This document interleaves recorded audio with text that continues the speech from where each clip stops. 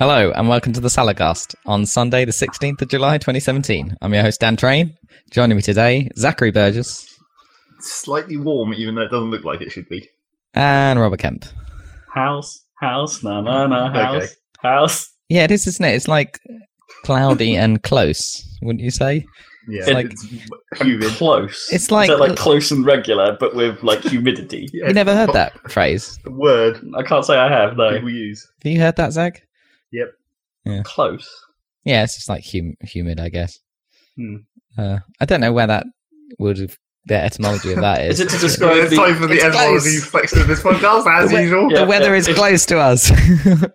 Is it like the I don't know, maybe the representation of sweaty awkwardness you might get if you stood too close to someone for a while? Yeah, It'd be maybe. like- Yeah, it'd be because it's not like oh, when the weather when, feels really close. It feels Yeah. a little. Or maybe it's literally like the weather is close. Like it's like clouds are on top of you because of Close. the moisture is coming down towards the ground. I guess. But Yeah. you don't say when it's really fresh and windy and sunny day. You don't say, "Oh, it's so far. The weather's so far." It feels really miles away. It seems I can't even see the weather. The weather is a dot to you.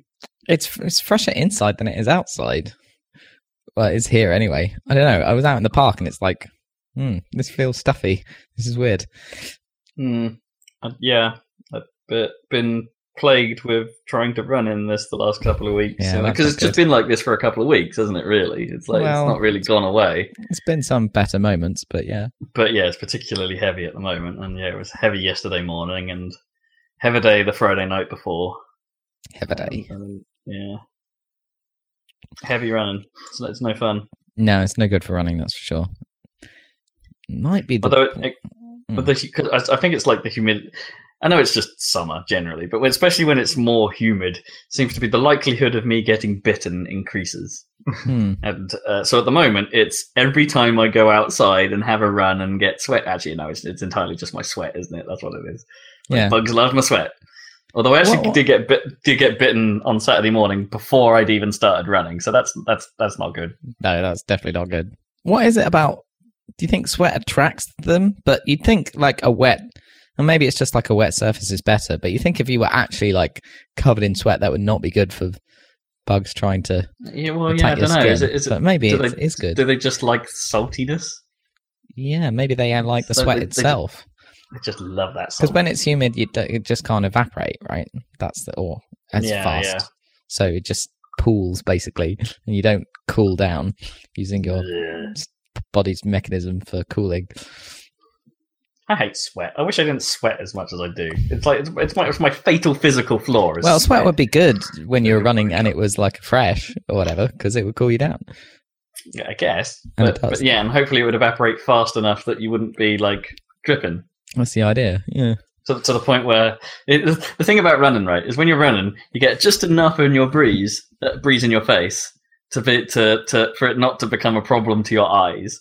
Yeah. It's like the moment you stop, you suddenly just get like a waterfall of horridness just come down between the gap between my eyes and my glasses. A waterfall of horridness. Yeah, and it's just like, okay, now I'm blind and my eyes sting. We're a sweatband. And I have seriously considered doing that. End up looking like a tennis player. Yep. You know. Does that Yeah, work? hardcore. I guess it Well, does. that's what they're otherwise for, they isn't wouldn't it? wear them. Yeah, Yeah. that's They're true. not just for looking dumb, they're for actual purpose as well. Well, yeah, they're basically just a ring of towel, aren't they? So I mean, you could try the sweatband on your arm that you then wipe across your face tactic, which doesn't look True. as stupid. but then you have to actually you still have to mop your brow. Yeah, you do. I don't want the hassle of that. You want it Automatic. to be passive, not. Yeah, Then you have to break your stride in order to move your arm in a weird way. exactly. like drinking while running does. That's impossible. That's annoying. I don't know how people do it. Yeah, in tennis you can stop every 2 seconds and Mm, bounce balls around. as they do. New balls. You've been watching any Wimbledon? I haven't actually. I've watched No. a lot less than I normally do. Yeah, I haven't been that interested. Like- It's not just because I take it we're not doing very well or whatever. We did okay. Joanna Conta got further than most our ladies do. Oh, that's cool. I think she was first woman to reach the semis. First British woman to reach the semis in 40 years or something. Yeah. So damn, I should have watched that. Oh, well, never mind. Yeah, no, she's pretty good. And Murray wasn't on form because he was a bit injured. Yeah, so it was not his fault this year. But not his fault. Stuff just happens. But yeah, I don't know. I think I've just not really had that much of a convenient time to do so. Like it's shown at a pretty convenient time on telly, right? Like 8:30 to 9:30 is or 8 to 9. It drifted around a bit. Yeah, it's actually a pretty good time. Yeah, it's a pretty good time to have it on, and you can. And the show is always quite well made, and they round things up quite nicely. Yeah, it's a well put together thing, and but because I've been working away a lot these last 2 weeks, the 2 weeks that Wimbledon is on. Just the time to actually watch it has gone, and it's a bit of a bugger because I do quite enjoy Wimbledon. It's not like I follow tennis, but actually kind of watching tennis is quite relaxing. Yeah, I quite like it. I don't watch it any other time. It's like golf. Yeah. I only really watch when the Masters is on. Yeah, sure. So it's you've got you've got the Dave Brubeck button to hand. Dum, dum, dum, dum, dum, dum, dum. I don't remember how that was associated with the Masters. Really? We were at your house. Yeah, we were in Dad's room watching TV. Yeah, on his little tiny ass TV on the little Sony thing, and the Masters was on. Yeah, and every time the ball was hit, we'd press play on Winamp. Oh, right. and have Dave Brubeck start playing. Dun, dun, dun, dun, dun, dun, dun. The moment the ball stopped, we'd just stop it. I mean, that was basically the golf equivalent of the tank music. Yeah, I guess. Right. I don't remember which came first. Probably the golf one. Yeah, golf I think came first. Yeah.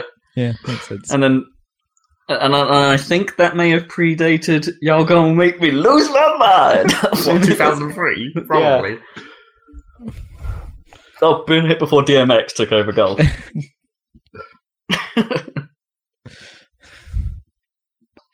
X gonna give it to you.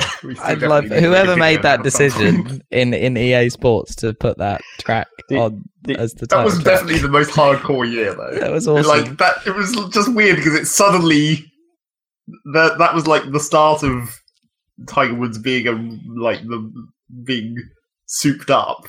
But that was the most hardcore year. And after that, it was like, oh, let's tone it down just a little bit. Yeah. Because I think they realised they had because that was like the second year of that form of Tiger Woods game, right? With that style of, it was like that was the year they realised they had got cottoned onto something with that control scheme. Making it cool. Yeah. Because Tiger Woods was cool at the time. Yeah, and EA Tracks had started to become a thing in general. Yeah. So they doubled down on that and made hip hop golf.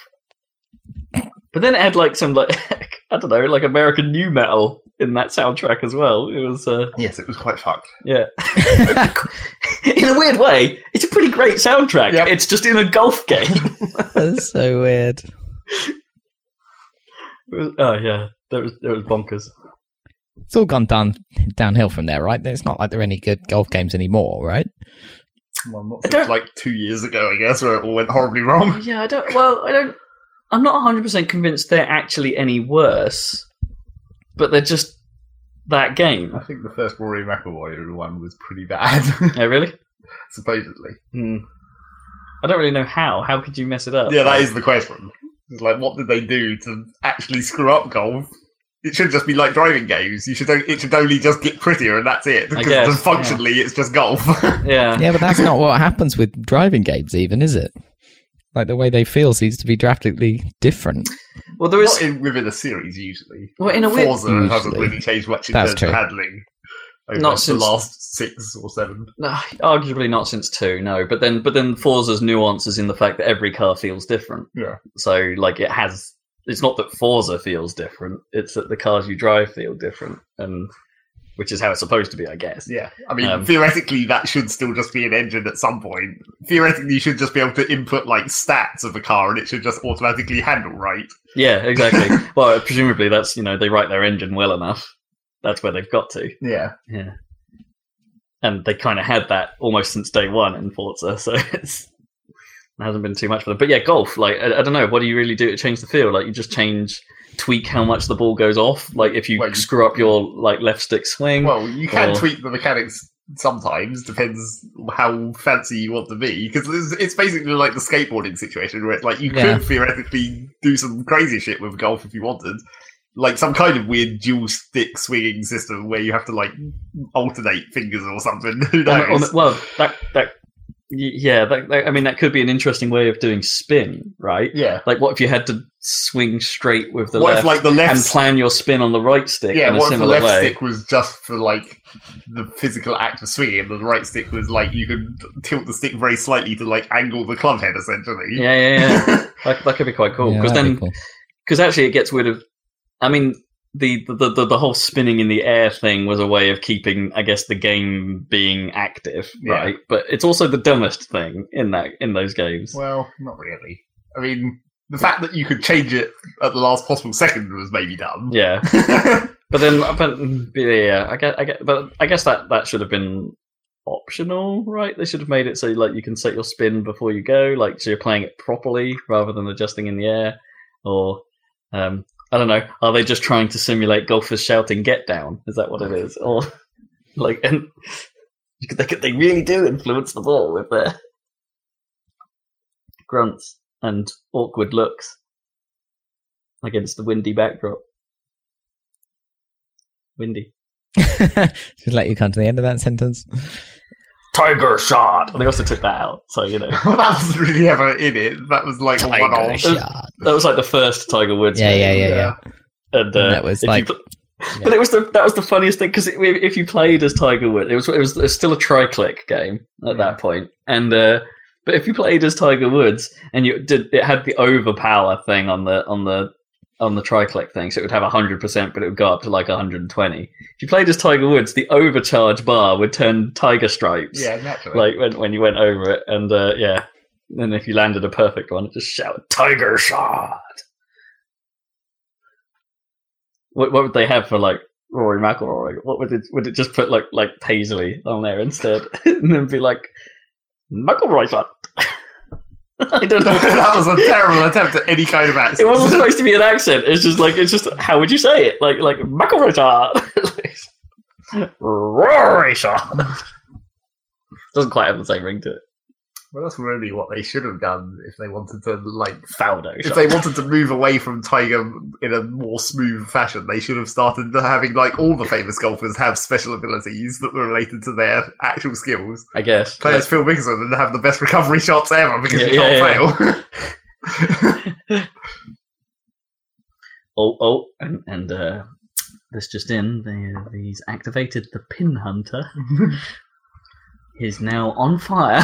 Well, that should be one of the, like that should literally be in like his ability where you push a button and then like it just does a physics calculation where it's just like, okay, if you just hit it straight at this tree, it will casually shoot off sideways directly on the green.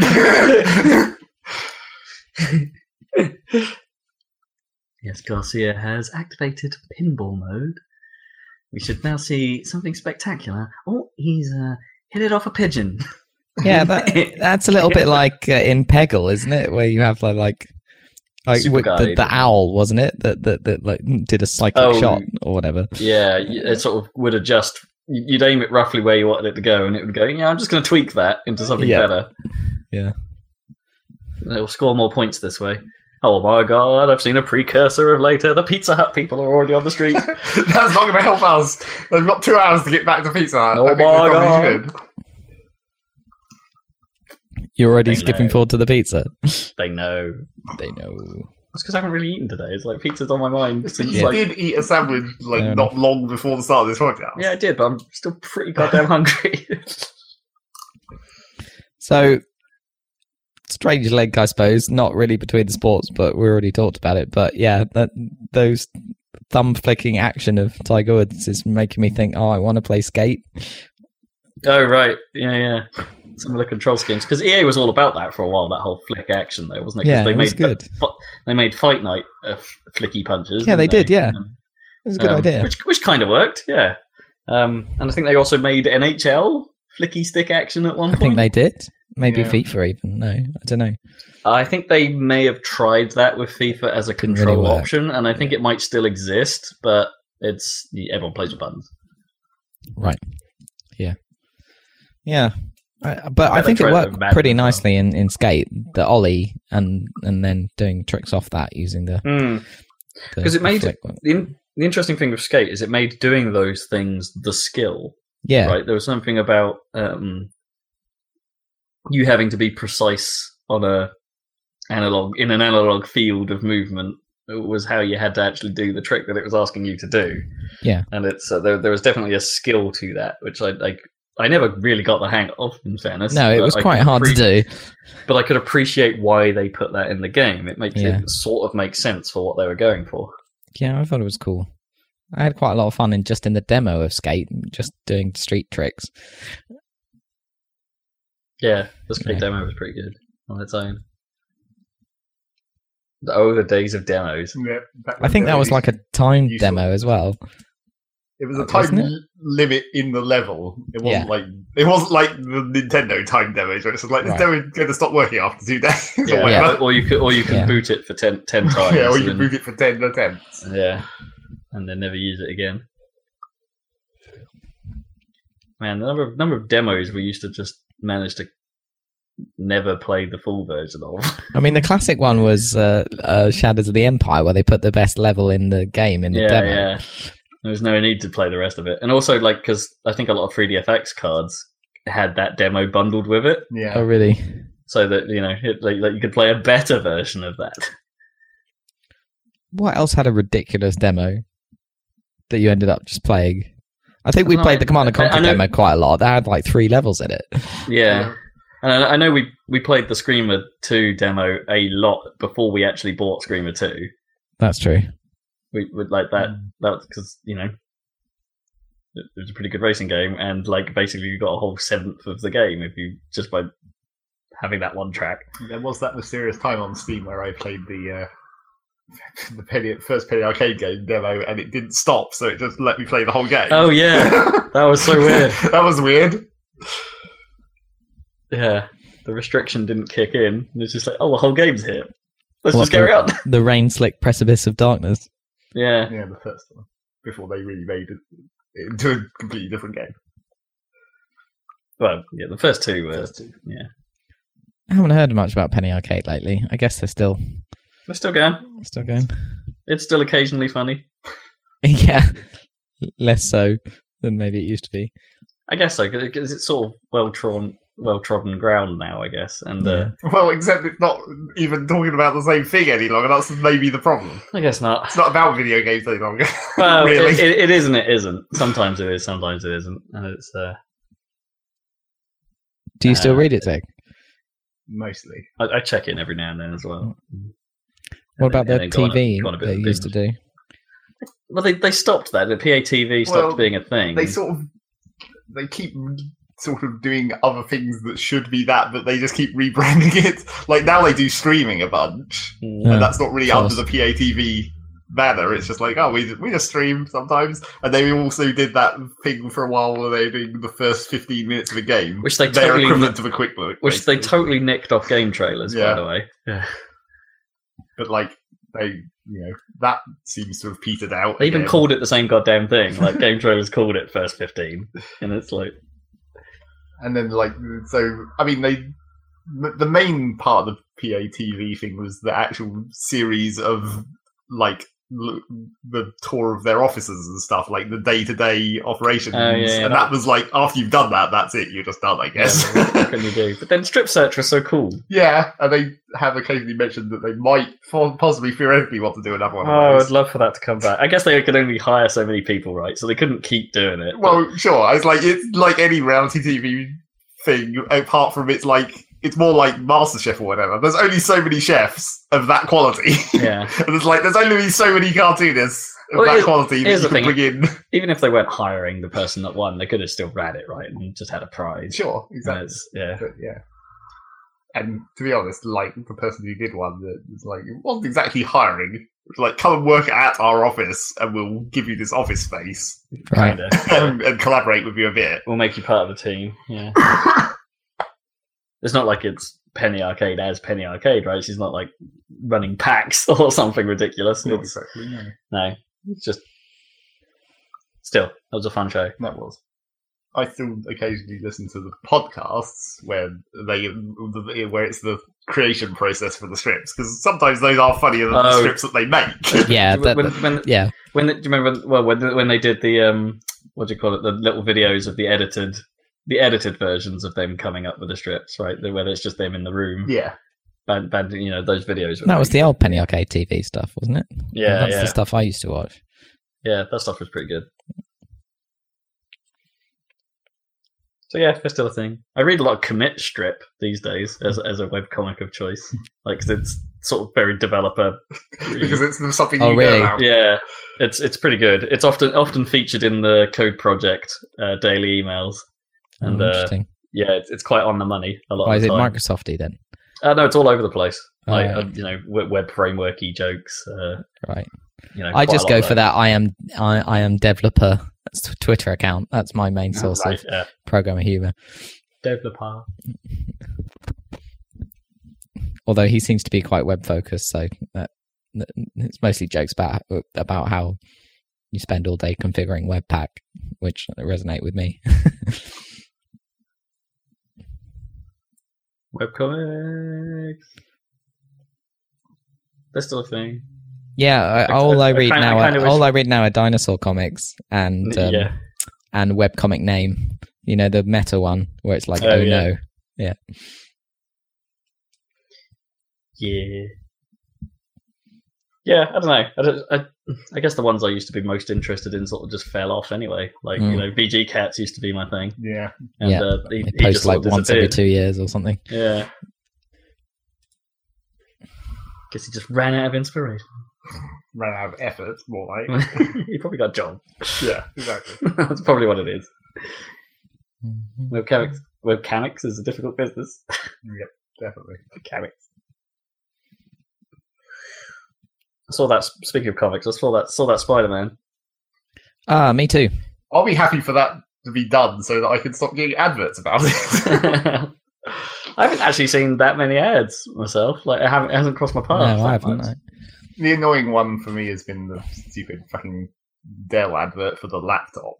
Because those are always the worst. Oh, where it's see really... this laptop in the movie for like 2 seconds maybe. But that ad is especially... I have seen that one, and that is especially weird because they have to do a shout out to Spider-Man, yet the graphics they show are freaking Killer Instinct. Yeah, I was like, I recognise that, don't I? And then when I saw it again, I was like, oh yeah, that says Killer Instinct at the bottom. Yeah, and they don't have to do like a Windows shout out either, or any kind of like branding really there. They're like, there's a little copyright notice, and it's like, you're a Spider-Man! Killer Instinct. Yeah, that was strange. It's a very annoying effort. Yeah, it's not a good ad. But the film's alright. Oh yeah, I'm sure. Like, way better than those Sony ones. Yeah, it was pretty good. I really liked it. Than the amazing ones, anyway. I didn't like the amazing ones. I like the originals, but even 3, I only like Spider-Man 2.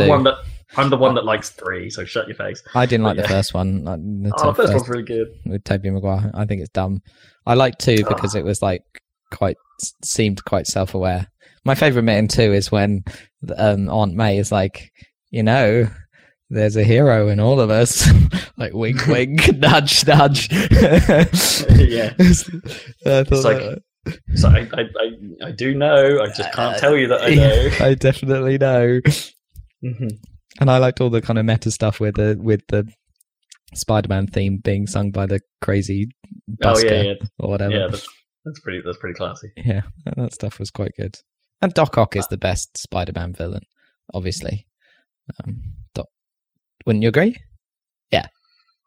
Dr. Octopus is the best one. Basically, how many other ones do you actually know? Well, it's like Vulture is one of them. That's one in this one. And that is the first one. He sucks. Yeah, he sucks, yeah. Mysterio. Yeah. There's a whole bunch. Electro. They did Electro, didn't they? Obviously, there's the whole Venom thing. Sandman. They did that. Sandman. They did all of that in one film, but it was it was insane. That's also why it's bad. Yeah, very bad. I'm not a fan of 3. Anyway. Oh, I think 3's hilarious. Anyway, this latest one. It doesn't structurally hold together as a. No. But it's a sort of Pirates of the Caribbean effect. I mean, it's maybe, but it's still really entertaining. Is the thing? No matter how you look at it, it's a fairly poorly constructed film from an objective point of view. The main strength of 3 is that it's totally nuts. Like the whole insane emo phase and the dancing scene and everything. I love that whole bit. Stupid. I love that whole bit. That it's what the fuck is going on? That's why. That's the only good thing about it, is that it's bad in a good way. Yeah, it's definitely that. But yeah, I love it for that. It's it doesn't. The film doesn't care.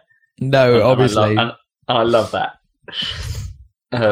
Yeah, so there's this one. Well, yeah, I thought this one, wasn't as good as those Heights, not even close. But it's. I don't know. I think it might. But it's still the best one for me. Maybe it might be one of the best objectively, in the sense of traditional filmmaking. Right? It follows a sensible arc. It has a sensible finish.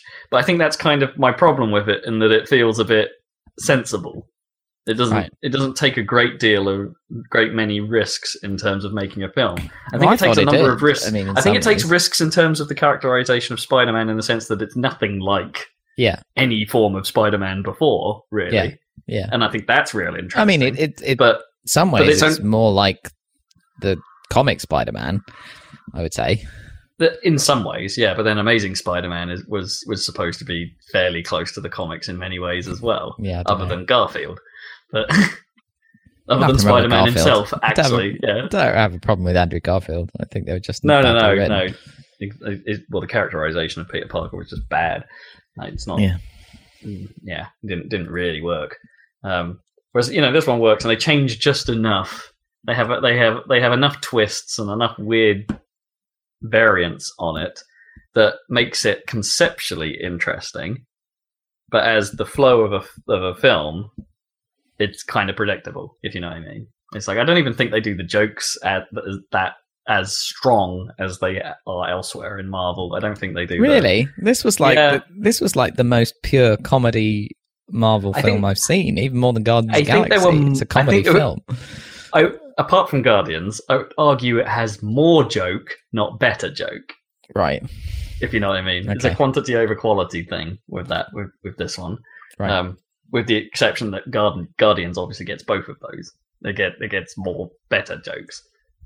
So it's I don't know. There was something it didn't feel quite as the whole Spidey talk back thing. The whole I don't know, how would you describe that? His sort of his banter, I suppose, didn't feel quite on point. He's always had that. Well, I mean, he's meant to. I mean, he's had it, and it's been cheesy, but it didn't feel quite so. I mean, in the comic, that's his part. Yeah, his character, isn't it? Wisecracking. If anything, that's what they used to call it. Wisecracking. That's the word. Yeah. If anything, it felt less witty than I think even it has been in the previous versions of Spidey. The previous things we've seen. It's it's clearly. I mean, I'm hoping they'll portray it as he'll grow into that. In that his current view the whole thing, isn't it? I'm hoping that's the idea behind this, right? That his current level of wisecrackiness is millennial, and that he'll eventually turn into actually, you know what? I'm Iron Man, good at this. Yeah. Well, I think their overall strategy is that Spider-Man Robert Downey Jr. will retire from these movies, and Spider-Man will be the leader of the Avengers in five lots of films time, probably. It's going to take a while to develop his character, because right now he's useless. Not useless, young. But yeah, exactly. But that's the idea, I guess. That's what they're playing it super long, because they're super confident now, and no one's really done this. I'm trying to think of a film where they had enough confidence that they could develop over a long arc, and the only ones are Harry Potter, because that there are 7 films to come, and you can start with a literal kid. Yeah, I can't think of anything else where you can do that. I mean, the risk to all of this is that I think Sony have already kind of, the rumors are already flying that Sony kind of want out of this partnership already. Right. So it's that, and that Spider-Man will fall back into their hands. And it's really? Why would you do that? They've done right by Spidey, and your last attempt was generally panned. Yeah, we'll see. Yeah, I think obviously Marvel wants to integrate him into MCU quite Yeah, of heavily. course. So yeah, He's a classic. He's a heavy. I mean, he is the Marvel superhero. I think he's number one in Marvel comics. Who would be number two? Like, no one really knew who Iron Man was. Like in the general, if you're a comic fan, you knew Iron Man, but most people they knew Spider-Man and Batman and Superman, and that's basically it. I definitely maybe X-Men. I guess I've never been much of a comic-y person as in actual reading the comics and never followed it too closely as a kid. But I definitely knew of Iron Man, and Wolverine definitely stood out simply because of the cartoons. Yeah, definitely Wolverine. Yeah, they're the big ones, aren't they? Yeah. And I had a Spider-Man game on the Game Gear, which Captain America. So. I knew of from comics and stuff, but he was from like the 40s, like Superman. Yeah. Anyway. Yeah, that film's alright. I want to see it develop, I think, more than I enjoyed. I think I came away feeling better about it, about the ideas, than I did the film itself. Which is probably a good thing, because that makes me hyped for what comes out next. Which is ultimately all a marketing machine needs. Pretty decent job with the villain in this one as well, because they started with the villain and gave him some motivation and stuff. It was a bit better than usual, and obviously it was like a meta joke to use Michael Keaton, who'd not only played Batman but also played Birdman. Yeah, that's really good. Also, he's great, and he is great. I mean, spoiler alert, I guess. Be careful here. It's good that they didn't totally murderize him or remove him from the picture like they do in almost every other villain, Yeah. It's good that they made him not throwaway. Yeah. So that's nice. Did you enjoy the post-credit scene, the very final one? The Captain America one? Yeah. It's funny. It's very Deadpool. Yeah. Well, so that's what it made me think of. It's like, it's quite Deadpool, this. Yeah, I guess. Yeah. Oh, it was good. I enjoyed it. Still haven't been to see Edgar Wright's new thing. No, I haven't seen Baby Driver. I really want to, but I missed Guardians of the Galaxy 2. Like, it was out at the cinema by the time I got around to wanting to watch it. So I don't want to miss this one. Watch it when it comes out. Yeah, definitely. But Baby Driver, I'd quite like to see in the cinema, if I can. Although I'm not convinced it's going to be like.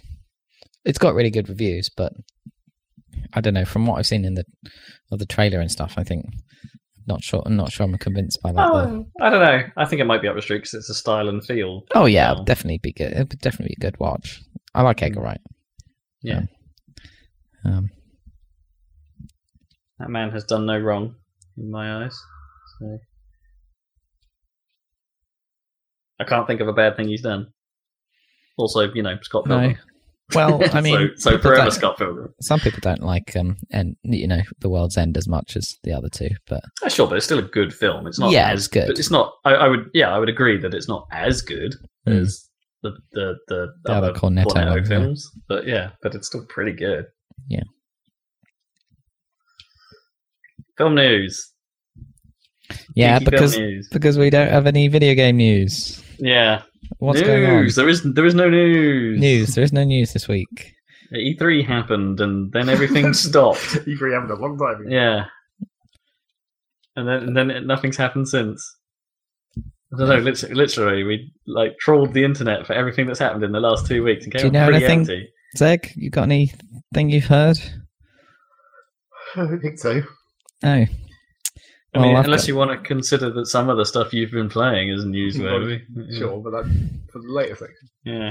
So one thing that we noted was that there was a rumour of Bayonetta 1 and 2 possibly coming to Switch, because there was a promotional image posted to a Twitter account which showed the images from Bayonetta 1 and 2 on a background that were the colours of the Joy-Cons on the colourful Switch.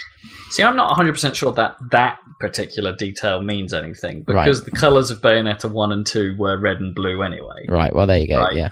But they were juxtaposed in a way that sort of perhaps suggested they interlocked in a sort of Switch controller thing. But maybe. Are they the right way round? I don't know. I'm not even sure that's accurate as well. They were top and bottom, so it didn't really... Yeah, they were sort of rotated, so there was rotational symmetry, I guess. I mean, but all that aside, that seems like a no-brainer. Like, Yeah. Bayonetta 2 is one hell of a game, and there's a number of track records to follow here. Like, Bayonetta 2 was a hell of a game, but released on a console with not a big install base. It would make 100% sense for Nintendo to and Platinum to work together to get this out on Switch, right, and give it another lease of life. It's a fantastic game, and it can only do better on Switch than it did before. It's going to happen, and every time Platinum have teased something thus far, it's turned totally out to happened. be a thing. Yeah, that's true. So yeah, it's totally happening. Guarantee it. And it will potentially be Game of the Year again. No. That's a good question, whether we can start putting like re-releases and remakes into the Game of the Year stuff. I think generally, like, if it's just a straight re-release or a remaster of the original game with no real gameplay changes, then no, you can't, because like Vanquish, no, not included. No. What if we didn't play it the first time? No, we count that as like we have that category in the Game of the Years now for like old game, don't we? Like discovered game. Yeah, that's if we are doing it not for just the last year, the previous year. I think it's potentially like it's not one of those awards you really want to spend too much time on, but it could be like, here's our discovered Game of the Year. Here's our, unless we wrap the whole thing into like a giant bomb style old Game of the Year sort of category and be like, here's what we, because we want to do like, here's what we missed from last year, this year, or and then there's like here's the older list award, or do we just roll that all into one?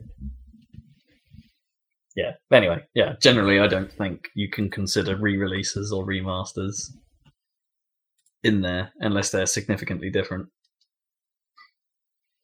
And how significant is significant? Exactly, I know. It's an argument. It's like that again, I shouldn't reference other people's work, but the whole giant bomb thing with Res Infinite made total sense to me. It's like, it's a re-release, but they added a little bit. Does that count? Not really, but it's still new stuff, and the new stuff's really good, so what do we do? Well, eventually, at this point, it seems like there'll probably just be an entire category where it's just like re-release of the year. I mean, that would be fair. You could definitely do that. It's not a terrible idea, really. I would have had multiple contenders for re-release of the year, I reckon, last year. Yeah. It's not a terrible idea, and like, let's decide it now. The quality of remasters does vary dramatically, so yeah. Although it seems like an early contender for that is probably the Crash Bandicoot collection. That seems to have gone down pretty well. Full Throttle. That physics. Oh well, yeah, they changed a couple of bits, but yeah, it seems like it doesn't really affect the gameplay. Yeah, Full Throttle came out this year, I suppose. Didn't really hear a lot about that, really, other than it happened. Yeah. Well, I enjoyed playing Day of the Tentacle remastered, so I should probably give Full Throttle a go. It's not very long. It's the same sort of job they've done to it as well, isn't it? It's the same deal. Up-resed all the original graphics. Yeah, it looked really good in Day of the Tentacle, so I think. And it's a cool game. It's a weird game. Full Throttle. Never played it. Really don't know a lot about it. It's the puzzles are really hard, I think. Anyway, yeah. Apocalyptic biker Mad Max. Yeah, yeah. It's a weird, cool universe. Moving on, I suppose, from remasters. Well, actually, I'm trying to think what other remasters have come out this year that would be noteworthy. Bayonetta? Oh, yeah. Well, when it comes out, if it comes out. No, Bayonetta on PC, I mean. Oh, right. Do we even call those remasters, really? I mean, it's all the same content. Yeah. They're just, like, because it's on PC, it's not frame capped. Or resolution capped. In the same way that Vanquish isn't. Mm. It's like, I'm not 100% sure that it's not a remaster, but it is a re-release, I guess. Yeah, other than that, I don't know. Yeah. What else is going on? You still can't buy a SNES Mini, obviously. Yeah, boy. Although my friend managed to get an order from Argos, apparently. Yeah, apparently Argos got one of the largest amounts of stock. Yeah. Like, it seems weird. He said he was using like a service that tells you when, alerts you for stock. So, so I'll see about that. I don't know if I'll bring it into work, but yeah, he's a big gamer. He's always telling me that he's managed to get like top in the world on like certain GTA Online heists. It seems to be his thing. He's always getting beaten by 1 second and having to go back and do it again. Great. Like, are those online heists of reasonable size? Then I think so. Yeah, I don't know. I've never played GTA Online. There's tons of content, obviously, because they're still selling that game. Like that was like #1 selling game in UK recently after like 5 years after it came out. Yeah, I heard that. Although in theory, they're still making money out of it. Otherwise, they wouldn't have been so harsh on the mod scene. Oh, they're definitely making loads. I guess that's sort of news. Did we talk about that before? About about Take-Two versus GTA 5 mods. Well, they've let open for Live, right? So it's not total. Yeah, I don't know what's going on with that. Yeah, they did kind of back off, but they have had to put down some fairly strict rules. And it's like, if you break these again, or I don't know how they stop that really, because it's like if anyone can mod the game, then they'll put stupid stuff in it, right? And then it's just a question of who can distribute that then becomes the problem.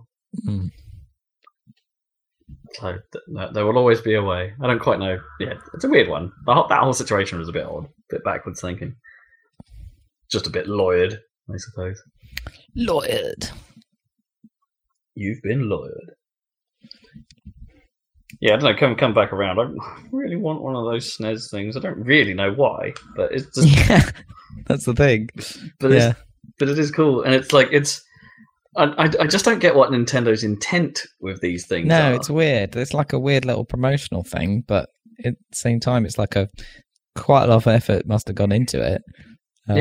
And then they only make some few, and then I don't know.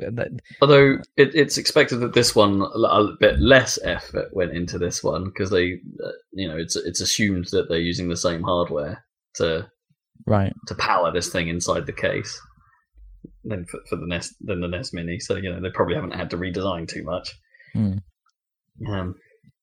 But still, I don't quite get the intent was like because if it was like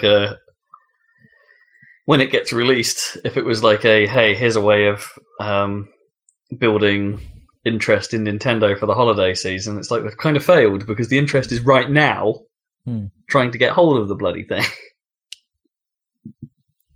And if you can't buy it then, like, does it have that effect? Like, I guess not. Like, there'll be a couple of news posts saying, here's this thing you can't have, and everyone will just be annoyed.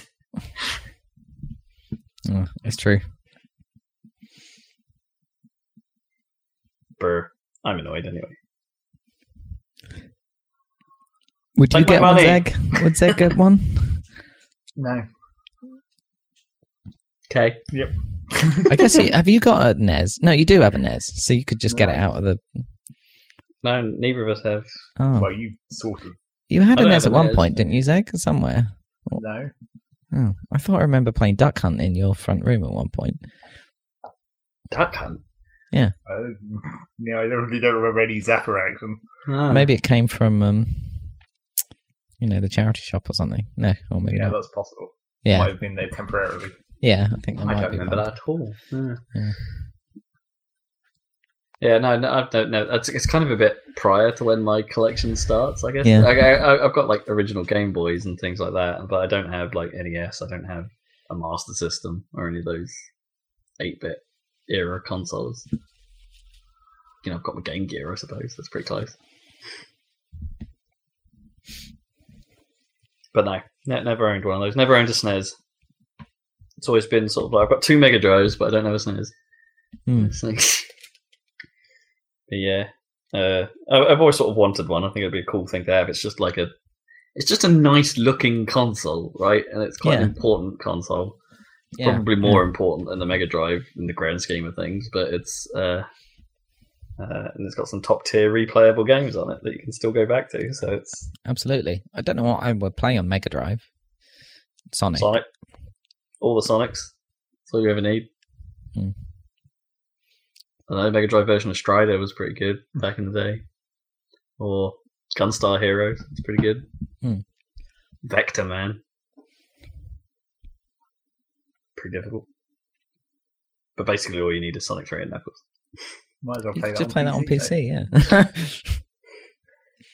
Well, except the PC version of that wasn't, the official PC version of that wasn't so hot. And Did it not have the music or something?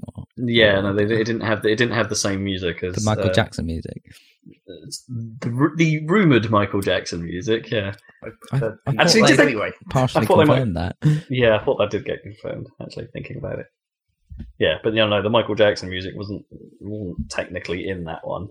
Also because it was MIDI as well. The PC version played its music over MIDI, so it couldn't do the sampling stuff that the Mega Drive was doing. So that original, but they have obviously put out on Sega Classics. That they've put that out again. But there's been a lot of talk about those emulation efforts just not being that good on the Sega re-releases. I can't say I've experimented with that stuff, but the Sonic 2 re-release on the 360 was fine. So could be lies. And the versions that were in, I had the Mega Drive Classics collection on the 360 as well, and that stuff all seemed fine. So.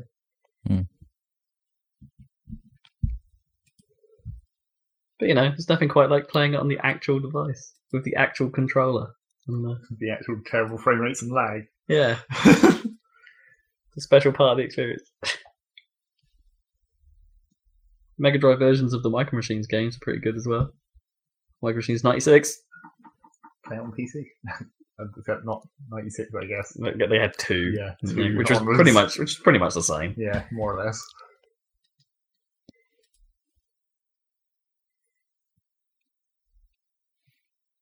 Street Racer. Don't play Street Racer. Retro games. The good version of Mortal Kombat. A certain definition of good. It's the one that had blood. Yeah. Right, yeah. It's quite key to Mortal Kombat. Dynamite Heady. I quite like Dynamite Heady.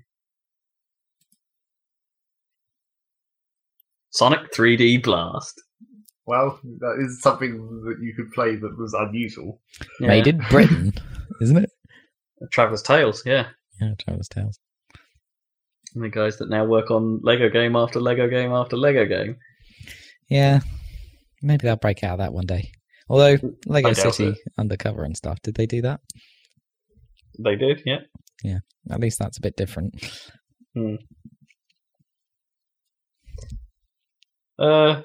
Yeah, we're padding here, aren't we? Yeah, we're out of news. Yeah, so it's time for what you've been playing, I think.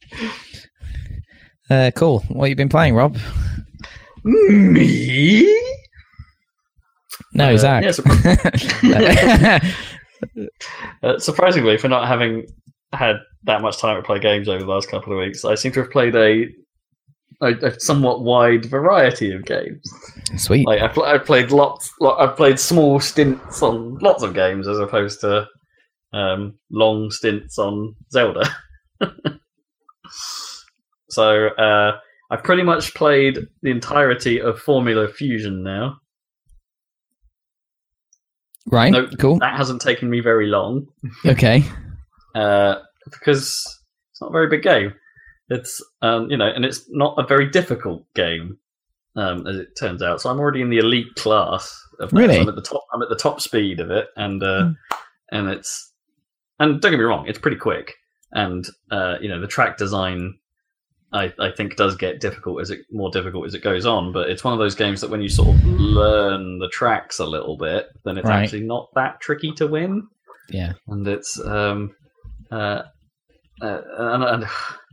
boy, it's This is a really hard one to explain for me, Fusion, because I had and last time I mentioned it, like when I'd only just started playing it, and I already had my doubts at that point. But having messed with it for quite a bit longer now, it's like those doubts are still all there. In that I'm just not sure about it in any real way. I haven't really got a solid opinion on it. It's always very middling in kind of everything. Like, I don't know. There are times where I think the handling is just a bit boring because it's not as floaty as Wipeout and it's not as direct as games like Fast or F-Zero, for instance. So it's sort of, again, it's another one of these middle ground AG races. And it's and in fairness, that handling does come together a bit more as the speed increases. But at the slower speeds, you're just sort of left wondering, I'm not quite sure what they were going for here. Because it's so easy at the slower speeds that you're just you can't quite get why they bothered. Yeah, because in Wipeout, even on the slow speed, it's pretty floaty and stuff. Yeah, there's a knack to getting used. The weird thing about Wipeout games is that the physics rate, the rate of physics, kind of gets faster, sort of, as the game. Like, it's almost like the classes are like a game speed modifier, not the ships go quicker modifier, right? Because everything gets more effective. The brakes get more effective. The only thing that doesn't get more effective actually is gravity. In the bits where you're off track in Wipeout, like that still remains the same. Everything else sort of gets faster, which is fine. That works for Wipeout. And it sort of it works the same way here. As things get more rapid and get faster, you can sort of understand the track design a little bit. At least of the early tracks starts to make a bit more sense. But then equally, I don't think any of the tracks in that game are particularly designed for that game. It has this weird disconnect between the track design just seems bad. It's like, like how most real world circuits and most racing game circuits have a nice balance between here's a tricky set of turns and here's a breather. Here's a straight to enjoy. And even even if you're just talking about spectacle in some in the other good AG races, Fast does this very well. F-Zero has always done this pretty well. Even the early Wipeout games do this to some extent. There's something to look at on the straights. There's some reason to be where you are, and this doesn't do that. It's like it's almost too. Most of the tracks in this are too like here's a turn, here's a turn, here's a turn. Have another turn. Why don't you have a turn? Just constant barrage of turns, and it's like and it doesn't actually make it that fun to play. As a result, it's like you don't just make a track harder by just throwing nothing but turns in there. You make interesting combinations of turns, and then maybe have a straight. It's just it feels clumsy, and that's also true, as I said, about spectacle. That's also true of the visual design. I think the levels are just kind of dull to look at. There's nothing really that interesting going on. The majority of them take part in crumbling cities, and it looks like the grimiest bloody league you've ever seen. And the game tries to was originally pitched as we're trying to make the Formula One of AG races. This is what we're going for. It's like it doesn't feel like any of that. It's like it's and it's got a strange fuzzy look to it. I think some of the particle effects don't seem to work right, or they have a weird smear to them. It's an odd sort of just feels thing. A little bit like off-brand. Yeah, well, very much so. And it's like I don't think that the fact that they've brought the Design Republic on this, I don't think that's even really used that much. It's like they've designed all the team graphics, and those are the normal sort of fairly decent quality that we've seen from Design Republic before. But it doesn't pervade the experience like it has done when they were involved in the early Wipeout games. Especially Wipeout 3. In Wipeout 3, the Design Republic is the look of that game. Yeah, absolutely. And it's amazing. Whereas here, it's it's just a sprinkling of graphic here, or maybe a billboard there. It's nothing. It's not really a thing. It doesn't really add to the game. I would say that Wipeout HD and Fury and even 2048, they have way more personality than this does. And Wipeout games are traditionally quite stoic, right? Like personality is not what they go for, but somehow they have one in comparison. And then the teams don't even bloody matter. Is the other weird thing. That's the thing, isn't it? Right. You pick a team, and it does nothing. All it does is give you a livery and a ship. You don't build like a relationship with it or whatever. No, not at all. Loyalty points and stuff. Because you can change the ship to whatever you want. You can go in the garage and change whatever ship you want at any time, and you can customize your livery on those ones when you swap, and you change the loadout of what's attached to your ship to whatever you want at all times. And so the teams have no purpose at all. It's like they're a pointless addition, and which is incredibly weird.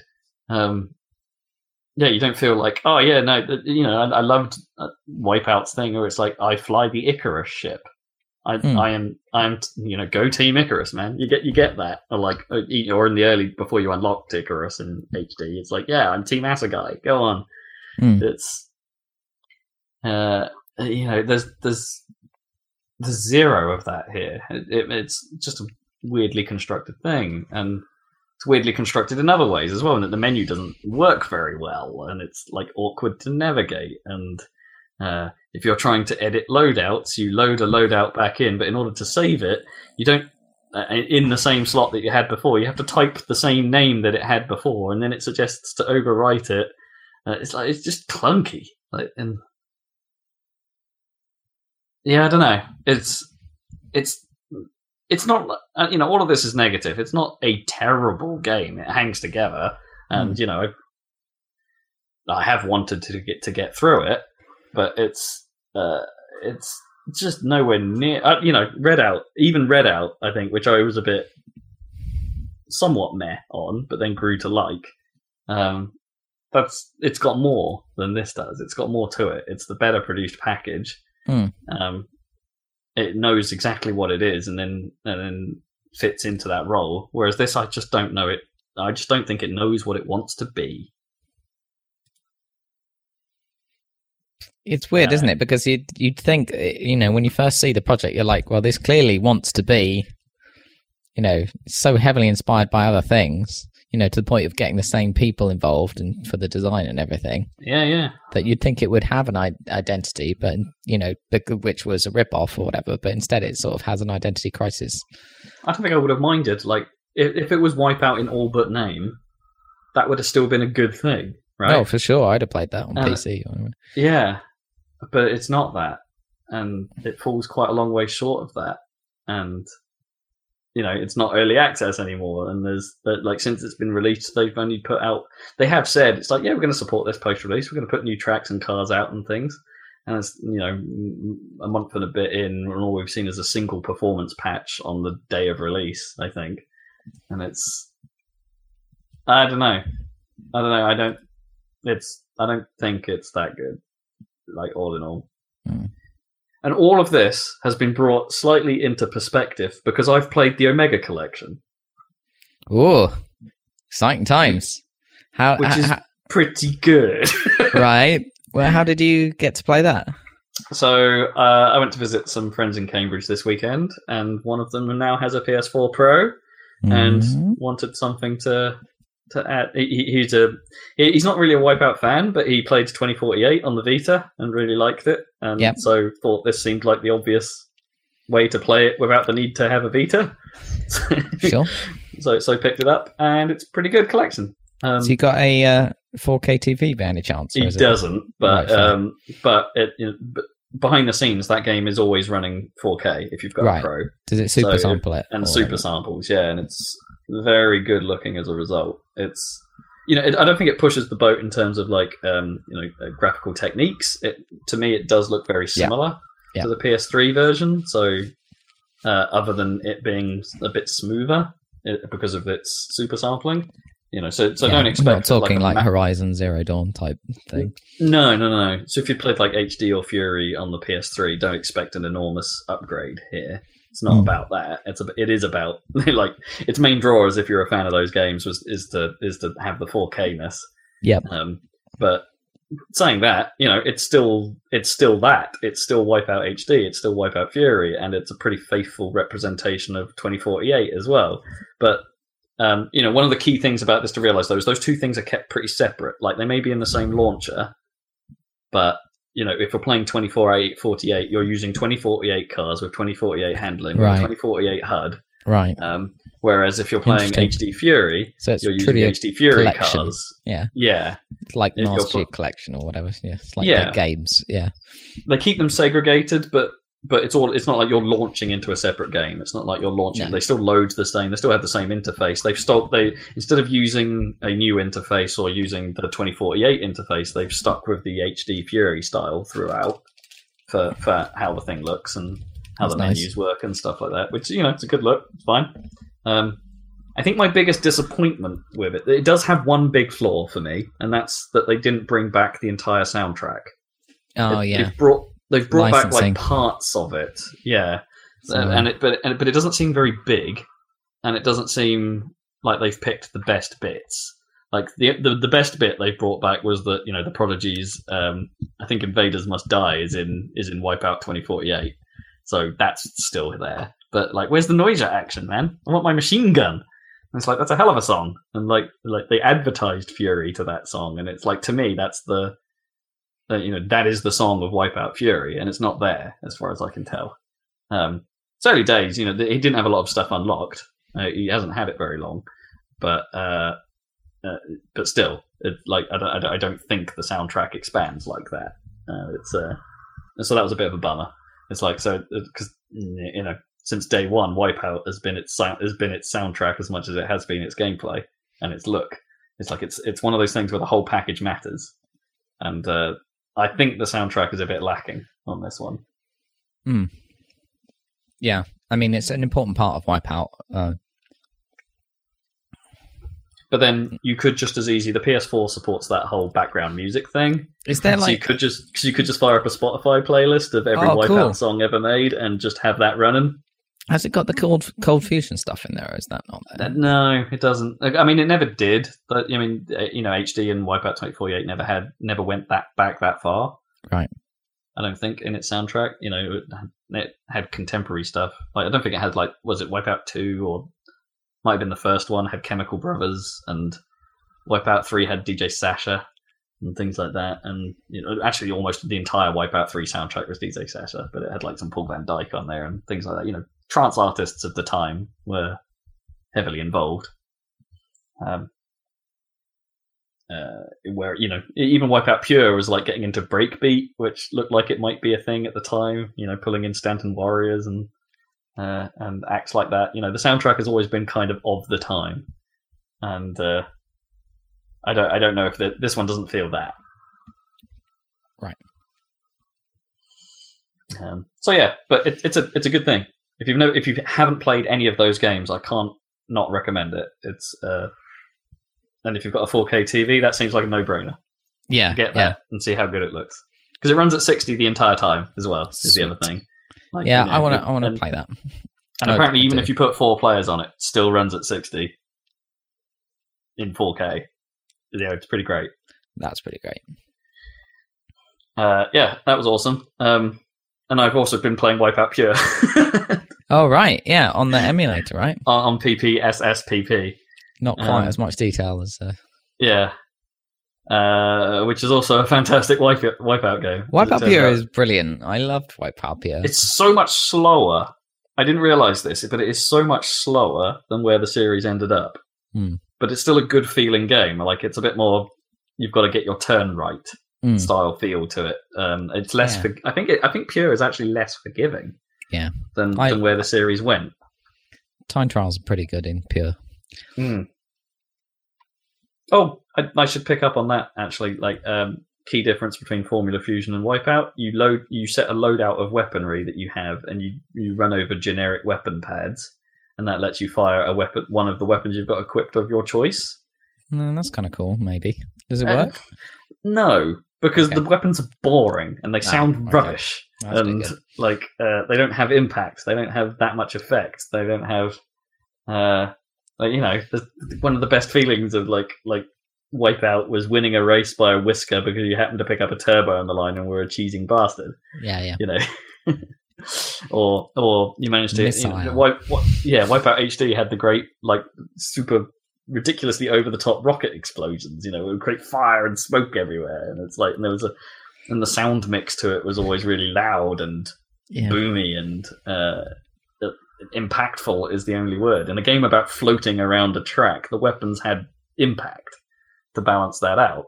And Formula Fusion doesn't. And you pick up and it has no absorb, so they put shield pickups on the track as well.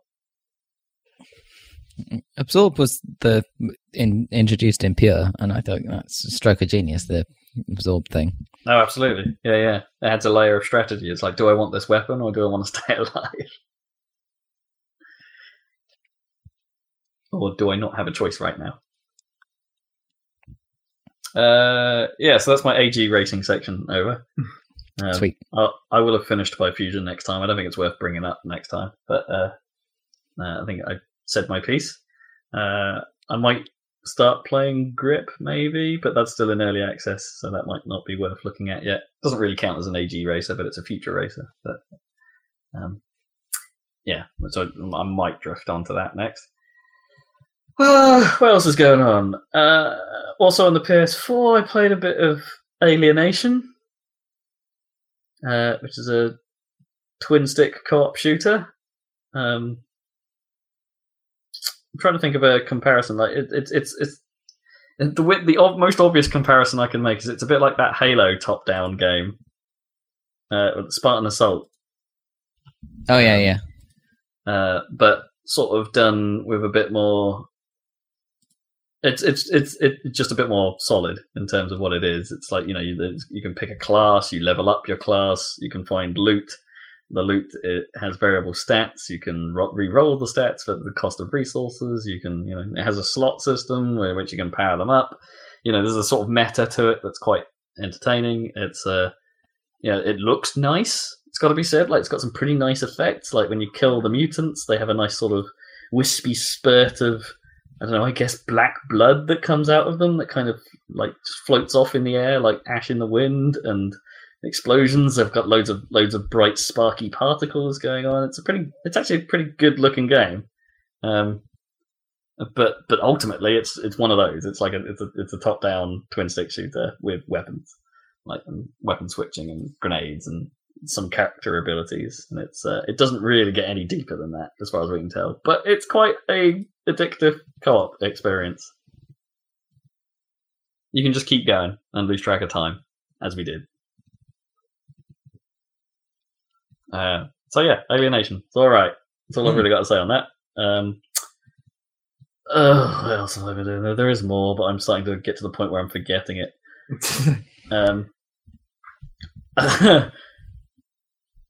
Visual novels. Yeah, I noticed this. Oh God! You were getting Steam achievements.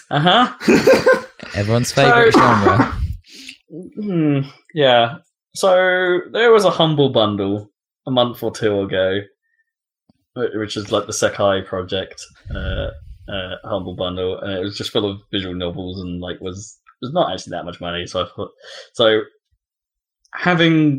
it's such a thing on Steam that the intrigue level got to me, and so I don't know, I opted into this thing. Can't you just go and look at the Steam screenshots page on one of the store pages and be like, that's what that is? Well, I know that's pretty much how that works. Okay, so I know that a lot of them are go beyond the boundaries of taste, shall we say, and could be considered. Well, how do you pronounce it? Ecchi, whatever that thing is for, you know, basically boob manga. And I know that it has some boundaries there, but some of the stuff in this did look like it was actually made for the story. So I've been trying to dig into one of those to see what it's all about. Journalism. It's called Fault Milestone 1, presumably, I guess, is the first volume in a series of these things, because I think I've got Milestone 2 as well. Yeah, and visual novels are exactly what they are. There's no game here. It is press space to advance to endless series of text. Do you occasionally get like a choice, like in very rarely. I've had one of those, adventure. and I'm pretty sure it made no difference. Yeah, so they far. don't make difference. Yeah, I think I'm like halfway through this, and I think it's like it has been irrelevant. Does it have the same music on every page? No, it does mix it up actually. Like they're not MIDI, but they're like not MIDI, but they're relatively short loops, but they're not that. In this one in particular, they're not actually that badly produced. Like the music's all right, and doesn't get too annoying. There are some loops that I think are a little too short, and perhaps the writing should have been a little more concise. But actually, that is my review of all visual novels based on this one thing is, good God, they need to be more concise. They have a very specific style in that Japanese style. Where it is that Japanese style. Just like people just repeat themselves so goddamn much in Japanese writing. Yeah. It's that, and backstory and flashbacks, and here's what happened 12 years before the story even started because it's important. Well, I mean, if it's important, you have to say it at some point. Or it is seemingly important but might not be. You don't know. And here's an obsession with the mechanics of the world that perhaps could have just been explained by, I'm about to do this thing. I don't need to explain every detail about how I'm doing this thing. I just did this thing. It's like it's super obsessed with the mechanics of how it describes mana and the crafting of that mana and how certain areas of the world don't have mana. And that's another like classic thing in those kind of situations because those kind of visual novel worlds always seem quite similar. It's like, we have this one thing that's different, so we're going to make sure you know that it's different because we're going to explain it very precisely and how it's different. Yeah. So it has so this game, it does the thing where it's like a game. I can't call it a game. It's not a game. It does the thing where it's like it's doing that Japanese thing where they really like Germany for some reason. Yeah. So it's like words are spelt a bit like Hoida. A bit German. Yeah, and craft is spelt with a V. You're a mana crafter. Crafter. Or I don't know. I can't even say it. Crafter. It's just a crafter. And place names seem very German, and there's a guy called Hertzvan and stuff like that. Wait, is it actually meant to be in fake Germany? Well, the whole world, I think, is fake Germany. Yeah, okay. Like just different forms of fake Germany. Like the mana countries seem to be like more medieval times, anyway, just with German style names like Reusengard or something. And then, but then the way you end up in the storyline where there is no mana and there's no magic and stuff like that, and they've gone the quote-unquote technology route. Science gets mentioned a few times as science. And where they're basically a bit like, I don't know, I guess World War One era Germany, that sort of level of technology. Electricity's just become a thing, I guess, that powers the town. That sort of level of we're talking about, but it's all German styled. Like, looks like a little German town. And it's but yeah, it's they go to great lengths to explain how everything works, and you don't need to. It doesn't really add to it. And then even at times when they've already explained it, they'll explain it again about an hour later. And it's like Teletubbies. Again. No, not again. No. So they really, again, it's a very Japanesey thing. I get that, but like it just doesn't translate very well. And I'm hoping like the translators could have just taken it upon themselves to write it better. But maybe you can't take it out though, because that will make it too short. Spoiling the art, I guess. Yeah, I don't know. It's got some interesting ideas. I won't knock it too much. It's got some interest because the whole like mana non-mana divide like throws some like the cultural differences within their own world, throws some interesting fish out of water style situations into it, and but perhaps they could have done more with that necessarily than it being I don't even know what to call where the story has gone. It's not where I thought it was going to go. It starts with like a mana-infused assassination attempt on a princess, and then they accidentally teleport themselves to the non-mana area of the world through an over-explained mechanism that is broken. And then they're in this other place trying to help what they discover at spoiler alert, which is, I say spoiler alert, this is telegraphed from like page 1. They're trying to figure out, hey, what? This girl's an android? What? Why is she an android? Epic backstory. I don't even know. I just don't even know where this is going at this point. Anyway, that's Miles. That's fault. I might finish this thing. It's longer than I thought it would be. They do go on. Yeah. I thought this might be like a couple of hours and I'm out, right? But no, I'm like 4 hours into You're reading a book, mate. In fairness, it would be like 2 hours long, I think, if it had been written properly. Yeah, probably. Yeah. Skip to the end. Yeah, and I guess, cause, again, Japanese thing, and I guess because they have graphics, I suppose, it's like they focus on dialogue. Like, there's no narration. There's no and then this happened, and then there was there's none of that sort of like book, like just. Yeah. I don't even know what is the word for that? Like where it's they not do that dialogue, in these, but yeah. But yeah, you know exactly what I mean. But I don't know quite if there's a way of describing that. Like, occasionally, those visual novel style things, when they do that, they don't. It's still dialogue because it's you. It's like the first person narration. I'm just summing up what happened to us. So yes, to yourself. That does happen. You can they bracket parts, or they won't put like a what do you call it? Like the character's name above sections where it's a thought to the lead character. Yeah. Like when you're doing a scene with Ratona, for instance, you're always when it has that, it's always her thoughts. And it also does this weird thing about like speaking in an undertone, or you know how like anime does this thing where like people don't just think things; they say them in a sort of hushed voice that other people occasionally hear. Yeah, they do that all the time, but it's like it's bracketed to show that it's like this is a thought to myself. Yeah, you get that sort of effect in Zelda and stuff, don't you, or whatever, where they'll put the dialogue in like really small or whatever when they're talking to themselves. Yeah.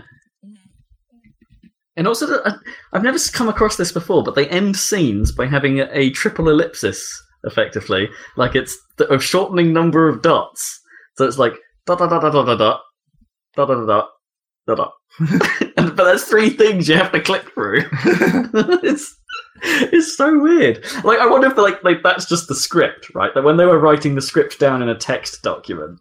In a text file, they were indicating scene ends by just having this like triangle of dots. No, I think that's just how things are done. Yeah, it's just weird. There's always been a whole thing about the ellipses in Japanese games. Yeah, don't get me wrong. I think they can be used for effect to like indicate a long pause, right? Yeah. Like the bits of Final Fantasy where it's just like dot dot dot.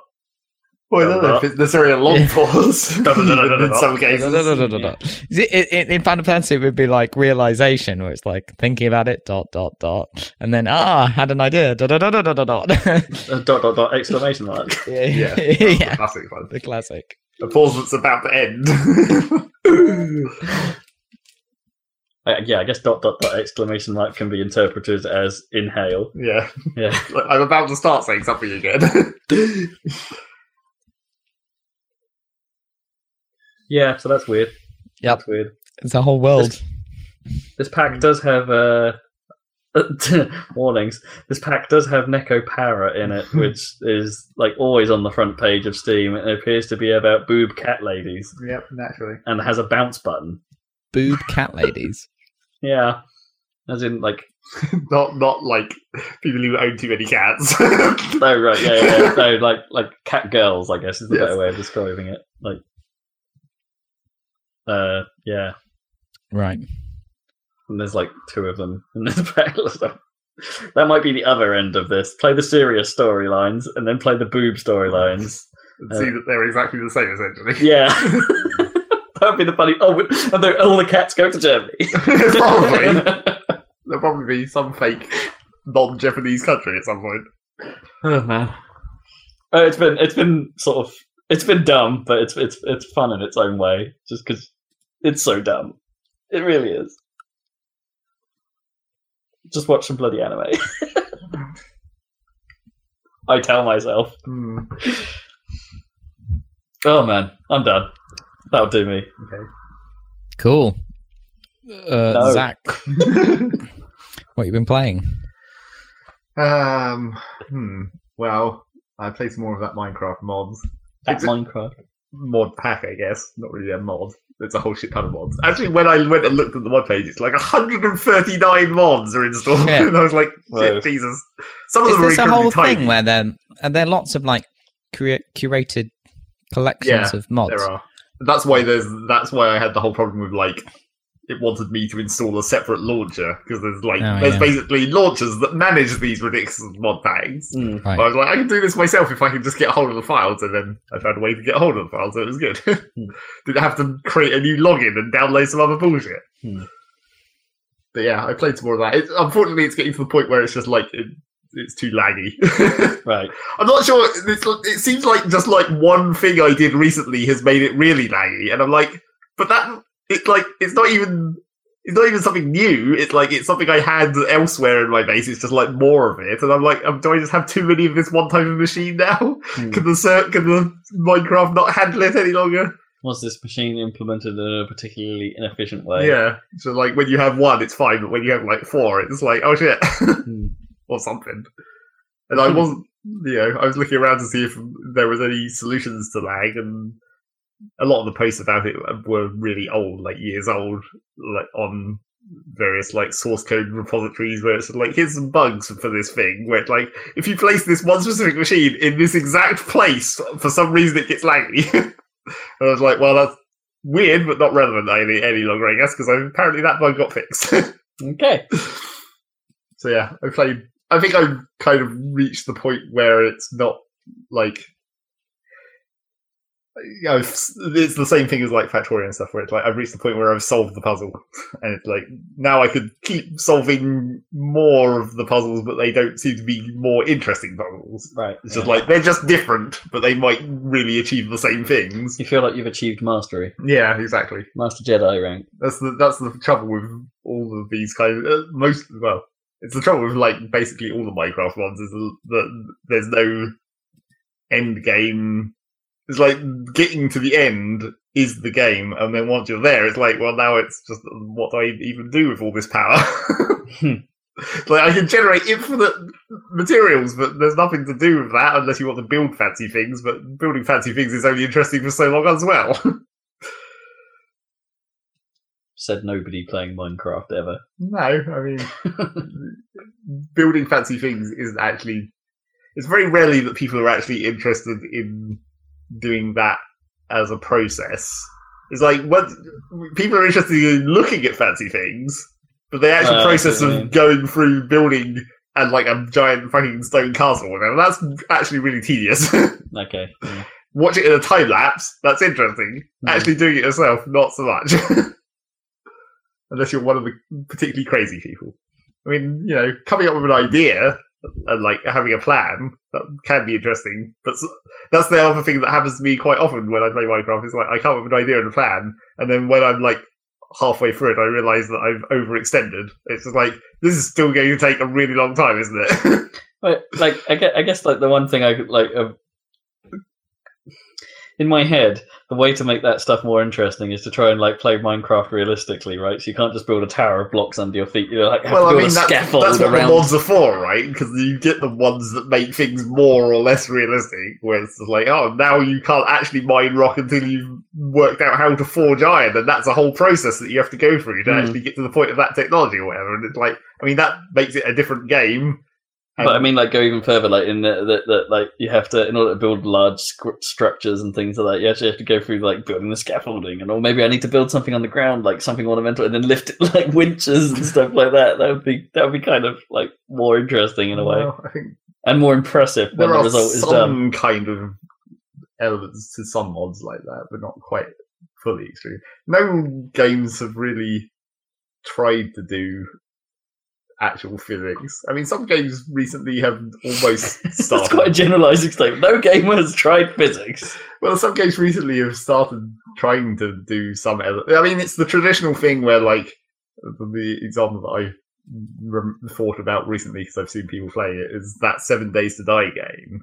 Oh, right. That has a block-based building system, but it also has the, like, overhang limit, where it's like you can only build a certain number of squares outwards before it just collapses, and it will pull down other stuff with it. Oh, right, okay. So it's like, it's sort of trying to have some elements of that, but not really, because simulating that kind of shit in like a block-based game is incredibly complicated, because you're having to account for like every block interacting with its neighbours. Yeah, I know. On a per tick basis, and it's not strictly realistic as well, because like blocks aren't blocks. representative. Because they're not representative of like a steel beam. No, exactly.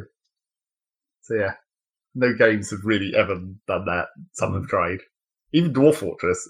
I mean, it's technically these 2D slices, but that has overhang physics as well. So. Oh sure, no, I'm sure Dwarf Fortress has to treat stuff in the 3D plane anyway for things like its water dynamics and lava dynamics. I mean, I guess the Dwarf Fortress overhang physics aren't technically. They disabled the actual overhang physics a long time ago. Now it's just it stays connected until it's not connected, and then it collapses. Right. So you can have things supported by a single square, which it's fun for mechanical destruction. Where you can Sweet. I'm just going to build a giant death cube that I'm going to drop on people, and it's attached by a single pole at the top, and you just pull a lever and the pole disconnects, and then the whole thing smashes block down. just collapses down. It's fun times in Dwarf Fortress. So there, that's Minecraft again. And I might continue playing it if it wasn't as laggy as it is, but I've reached the point where my system can't handle Minecraft, even though it's using my entire RAM. God damn it. If only those Windows 10 versions had 139 mods you could install. Yeah, exactly. I was thinking about, I don't even know how many mods there might even be for that, if there are any. No, I don't know. I don't know where I'd go to look for them, because I bet if you search Minecraft mods, you'll only find the old ones. And I'm not 100% sure how you would, right? Because it's in the Windows 10 app sandbox. How does that even work? Yeah. I mean, now that they're starting to think about making community servers more legitimate and stuff, maybe that will allow some kind of modding to work a bit easier. I don't know. Who knows what they're going to do with that. I also played some amount of Crypt of the Necrodancer, because I got that on the sale. Oh, did you? After we made the video of it. How far have you got? I've got up to section 3. God, that's hard. I find that game really bloody difficult. It's pretty fucking difficult, but the difficulty changes between the sections, but not for not for a consistent reason. It's not like it's just getting more difficult; it's getting differently difficult. Yeah, section 2, I find the songs are harder to follow. The rhythms are weird. Well, except the rhythms aren't weird. No, it's still a 4-beat thing that you're trying to follow. It's just the songs don't have as prominent beats to them. Well, no, and some of them are on. Well, actually, that's true of Area 1 as well. Some of them aren't 4/4; they're 3/4 or something like that. In terms of signature, But then also I mean, the beats are harder to follow in those music tracks. But then in the enemies in section 2 are the ones that were basically instead of alternating between beats and pauses, they have 3 beats and 3 pauses and then their move. Yeah, a lot of them. Or some of them have more AOEs that are a little bit difficult to judge sometimes because you're trying to watch everyone's animation at once. Yes, you have. It's once you get to section 2, you have to approach things more carefully. Because in section 1, you can, within 2 beats, you can see whether you're on the move beat or the attack beat. Yeah. Whereas in that one, you have to have them in visual range for at least a whole bar to see what part of their cycle they're on. How you can approach, or maybe just, aggro them towards you and something, and then one at a time, make it easy on yourself. And then once you get to 3, that's just out the window, isn't it? There's so much stuff about. The music has got a lot faster. The problem with 3 is that it's wide open spaces. Yeah. They don't have so many constricted tunnels and doors. Yeah, and the music has just generally got faster, and there's a whole lot more stuff going on. And terrain that fucks you up a lot more. Yeah, I think 3 is actually 3 isn't so great because it introduces more at the start of Section 3 than it did when you progress to 2. Well, yeah. There's more different mechanics going on. There's more other weird stuff to figure out, and it just lumps it all on you with with a faster speed. And it's just like, okay, if we had just introduced all these mechanics of a slightly slower track, and then do what the other stages do, and be like, oh, the second track's a bit quicker, then the third track's a bit quicker, then I think I would be enjoying this a bit more. Well, the thing about it that I think is weird is that it seems like you want to play the sections individually, but like any of these roguelike games, you might have to do it in one run. Yeah, you're better off doing it in one run to get stuff. Yeah. I mean, you do unlock. There's one of the vendors at the top floor that you unlock where you can spend diamonds to buy equipment for your next run. But it's randomized. So it's like, I can start with a spear on my next run. So that's all right. He does that? Well, who does that? There's one bottom right. Oh, I don't think I've found him. Yeah, I think he appears on floor 2, maybe. I don't remember where I got him. But yeah, you can spend extra diamonds to start with equipment. Yeah, that would be nice. But still, it's only it's got to the one point weapon or whatever. Yeah, because it's got to the point where I'm spending my diamonds to unlock like the boss training and stuff like that. Because it's like I've run out of stuff to spend diamonds on. Yeah, exactly. That guy can be useful. Man, okay, I should go back and play Section 2 then.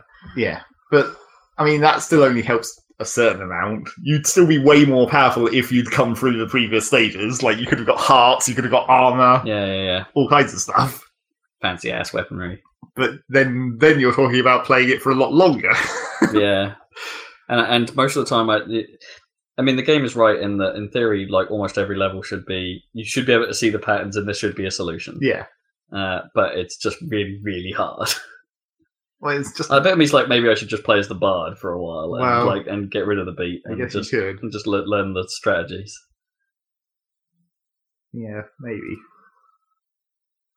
It's just I think the main problem is armor. It's like everything does more damage. Oh, it does a load more damage. Yeah. And if you'd had armor by that point from going through the easier levels, you wouldn't take so much damage. So you'd have more capability to fuck things up. And by the time you reach Section 3, like you can't buy any more like actual permanent upgrades, right? You run out of heart. You shouldn't by that point. You should have already bought them all. You run out of heart containers to buy, and you run out of you run out of just straight upgrades. Yeah. Yeah, that's like it's a tricky bloody game. Too hard, I think. I don't think it's too hard. It's as hard as any of those roguelike stuff. You just have to get used to it. I guess. I don't know. I just find it quite irritating. And like Section 3 especially feels like there's more scenarios where it's like, I really don't know how I would have got out of that. Well, I think it is just the problem of the open space. You don't have the ability to not have everything just coming at you. Yeah, they have irritating patterns and things moving in awkward diamonds and the hot floors that are sometimes super annoying. I think the main problem with starting Section 3 from starting Section 3 immediately is you really do need a weapon that's not just the square in front of you in Section 3. Yeah. There's too many things that... A long weapon would be super great. Yeah. Yeah. Any weapon that can hit more than directly in front of you is well helpful in Section 3.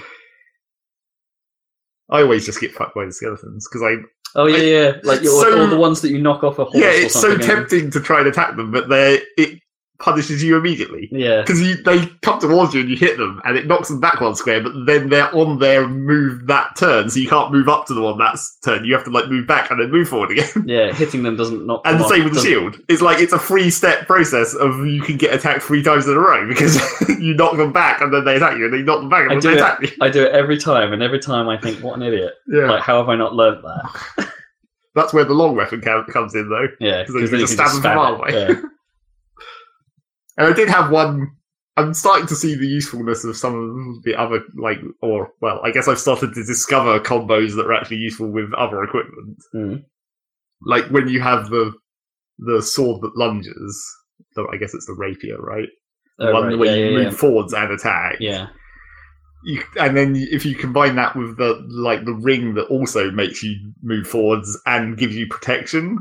Oh, I haven't found that one either. I think it's like the Ring of Courage or whatever. Okay. Basically, like if you do if you trigger the ring lunge by killing an enemy and it moves you forwards a square, if you move into a square where an enemy can attack you, it negates that.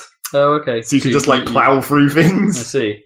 As long as you're still moving, you're okay. So it like that attack move. I assume that's as long as you're killing. Yeah, you have to hit a thing, but then if killing that thing would leave you in a square that would be attacked, it doesn't. Yeah. So you can use that to just like plow through, and if you combine it with that sword lunge, you basically move 2 squares on your attack. So it's like kind of crazy. You zip around quite quickly. And yeah, messed around, I went through all the advanced techniques to see what was up with that. Right. Those are kind of fun. they're kind of fun little puzzles, aren't they? Like, I don't think I finished the How to Get Away with Murder challenge. I think I got to the end and was like, well, what do I do now? It took quite a long time to get through some of those because I kept fucking it up. Yeah. But yeah. But yeah, they're quite a mess, aren't they? Yeah. Like there's a way of getting through this. Yeah. Find the precise set of movements.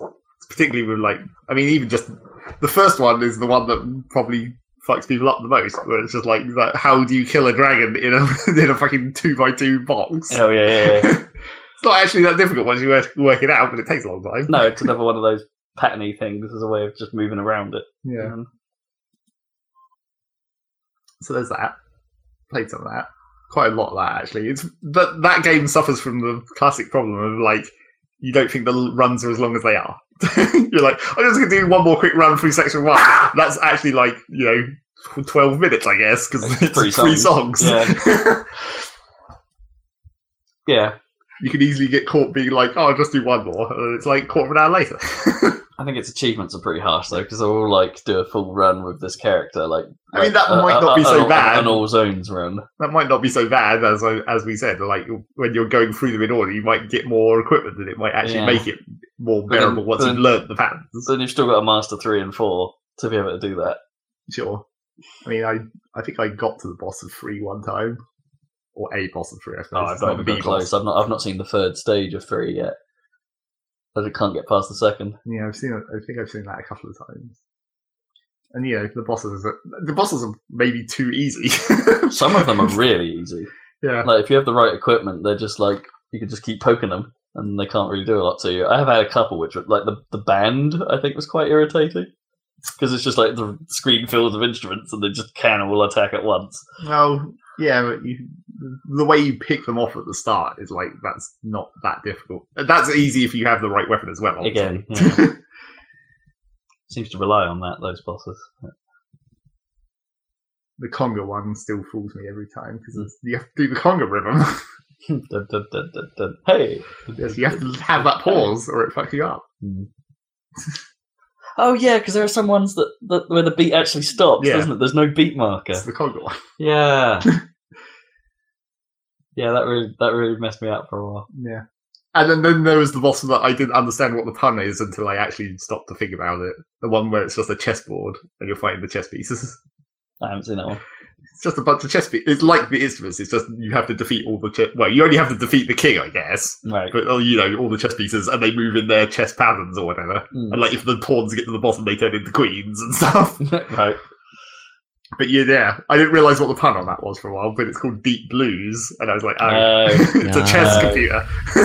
Clever. It's clever, but it's the pun is in the wrong direction. You've made a music pun, but the boss is chess, rather than making a chess pun and making the boss music. I guess. I don't quite know how you do it another way. No, exactly. I guess it's not quite as obvious. Deep Blues. All right. And that song's not even very interesting. I don't think it's bluesy enough for being Deep Blues. Blah, blah, blah, blah. Yeah, exactly. I think they should have. Yeah, it should have been a lot slower. Maybe that would have made it more noticeable. But maybe that would have made that boss even more easier than it already is. Maybe because you just mash through all the one-hit chess pieces real fast. Don't you really worry about taking damage. So there's that. Or you just make it more punishing. It's slow, but the effect of getting it wrong is pretty harsh. Yeah, I mean that would have made more sense, I guess. You don't want the blues. Blah, blah, blah, blah. And then obviously the most important thing to talk about, because I had to steal my Switch back off Rob, We have to talk about Splatoon 2. I mean, I don't know if Splatoon we're 2. actually going to talk about it that much. No, really? Because I'm sure if Robin played it, he'd be like, it's Splatoon. Because it is, clearly. It's just Splatoon. But you didn't really play much of the original, right? No, exactly. So how do you feel about Splatoon? This is what I want to know. Like, it's just I don't know why you think it would be an interesting opinion, because it's just like, it's fine. It's just a game where you run around and shoot stuff. well, yeah, but like I don't know. I was so positive on Splatoon when it came out. I was like, yeah, Splatoon, and you're like, it's fine. Well, so there you go. That's. I mean, I don't think it's. Yeah, it's great, but I don't think there's any particular part of my opinion that's going to be unusually different from anyone else. No, it's just like, I don't know. You like. I guess I'm interested because of your opinions on Overwatch, right? This universally acclaimed, excellent game that you care nothing for. I keep saying I don't care nothing for it. I just don't think I need another one of those type of games at this point. And I'm just playing Rocket League instead. It's like, if I was still playing Team Fortress 2, then maybe that would be a thing. But Rocket League took over that slot I guess. in my gaming schedules. You're done with shooters. Well, not really, though, I guess. Well, maybe. Because we didn't play Battlefield 1 that much. But that was the computer problem. We are technologically limited. Yeah. Well, you are. I am. So yeah, and then, Splatoon on the Switch, that solves that problem. Solves the technology problem. Apart from having to learn how to motion control. So you've been trying that? Yeah. What do you think? Like, I don't really notice it that much. I mean, maybe that's just because I haven't got used to it. I haven't noticed how difficult or easy it is because I'm not really using it. You're still just stick aiming rather than doing the fine adjustments. Yeah, and then I forget that you have to aim up and down sometimes with the motion control. Oh, they've kept that, have they? Yeah. Like, so it's not because, it was like up and down is forced. Yeah, for up some and down reason. is only motion. Yeah, but if you're locked into basically a plane and you forget after a while, you're just like, oh, my aim is fine vertically, and then very rarely do you really have to aim up and down unless you're specifically trying to. I guess it depends on the stage. Yeah. And you can arc your shots for longer distance sometimes. Sure. So yeah, once I started remembering to use the sub weapons like the bombs, I was like, oh yeah, now I actually have to think about aiming up to arc the bomb further. Yeah, is the sub weapon system still the same in that it pulls from the same ink pool? Yeah, yeah, okay. And that's my one main complaint. Because that's a bit of a bugger. Yeah, it's tricky to manage that. Well, my one main complaint is not really that being a problem. It's that why is the ammo indicator never on screen apart from when you don't have any ammo? That's the most useless thing in the entire world. Well, it sort of always is because the tank's on your back. Well, yeah, but that doesn't count. You're never looking at that. You're looking at your reticule where there should be an ammo indicator. I guess, yeah. It could have been a subtle change. And the most annoying thing about it is it pops up when you run out of ammo and it says low ink warning. And it's like, A, you mean no ink, and B, that's not a warning. That's when you've run out. Yes. It's like that. The whole point of having you dip back into your ink to reload and everything, I mean, it's a thing to learn where you just learn to be like, I'll just stop for a second every now and then you sort of manage that situation yourself. But when you're using the roller especially, you run out of ink and then you just immediately run into enemy paint because that's how that weapon works. Well, you have to backtrack. I mean, it's the same with anything in that game. You always have to backtrack, to reload effectively. Well, yeah, but it's with the roller where you're mostly not shooting at enemies, you're mostly trying to cover enemy paint. The way the ammo mechanic works inherently leads to you running directly to your death because you're running along casually and then you're like, oh shit, I've run directly into death. Or slow death, I guess. Depends where you are on the map. If there's also enemies there, then it's death. Well, yeah. It's one of those things. The roller got more interesting when they started introducing more variants of it. Yeah, which I'm assuming the Splatfest demo hasn't really had any of. Just the one basic kind of everything, or not even everything. Just the one basic kind of 4 generic weapons. Oh, what 4 did they bring? The standard machine gun, the dual pistol thing, and the sniper rifle and the roller. Oh, okay. So the minigun and the bucket weren't there. No paintbrush or anything. Yeah. None of the fancy stuff. The bucket. But yeah. What were the dualies like? Did you use those? I only used them a little bit, and I mean, they're probably okay. I didn't remember what the control was for the dodge roll, and apparently that's maybe the most important thing with the dual gun. That's the other problem I had, where it's like they had a bit of a tutorial when you first boot it up, where it like runs you through the basic controls, but that doesn't cover it very well, and also it doesn't cover any of the specifics for like the individual weapons. No, it doesn't. You have to figure those out. And there's also no way to get back into that tutorial after you've launched the thing the first time. Right. For this Splatfest demo version, I guess. So yeah, like the I guess do you not have the firing range? No, you don't have the firing range. Right, you can go into recon mode on the stages, which lets you just shoot, so you can still go in there to see what the guns are like and power up the specials and then fire them off into nothing. in the nothing? Yeah, in recon mode, where you where you're on the level. So you actually are in the stage that you're about to play? Yeah. So you can, that's cool. That's so you can find out the level out and stuff, technically, but I was using it to see what the guns were for. Yeah, like. Yeah, no, that's neat, because they didn't have that in the original. I think they might have done, at some point. Maybe it got added later. I don't remember it. Yeah. If it's there, I never used it. Yeah, exactly. I think I would have done. And that's the other problem with this game, maybe, is like a lot of the... I mean, they're trying to make a UI which is as unintrusive as possible and uses maybe as few words as possible, but that doesn't necessarily equate to being useful to people who don't know what everything is. I was having such fucking trouble with the respawn map, because I'd be like, I pop it up and it's like, okay, this is the map. Then obviously you can choose to shoot yourself to your teammates, because that's a thing. And I was like, yeah, I know about that. And it's like, how exactly do you do that? What buttons do I have to push on this respawn screen to make that happen? Isn't it like D-pad buttons or something? Like you bring up the map and then there's a button to hold to then jump to a... Yeah, there's like D-pad, like your team... Basically, it's a really messy bit of UI where it's like, here's your teammates' icons on the map, and then there's the faces, and then there's the D-pad directions you have to push, or you can move a cursor onto them and select them that way. And right. So and sometimes the map shows enemies as well, so you have to remember what team colour you're on. Right, yeah, of course.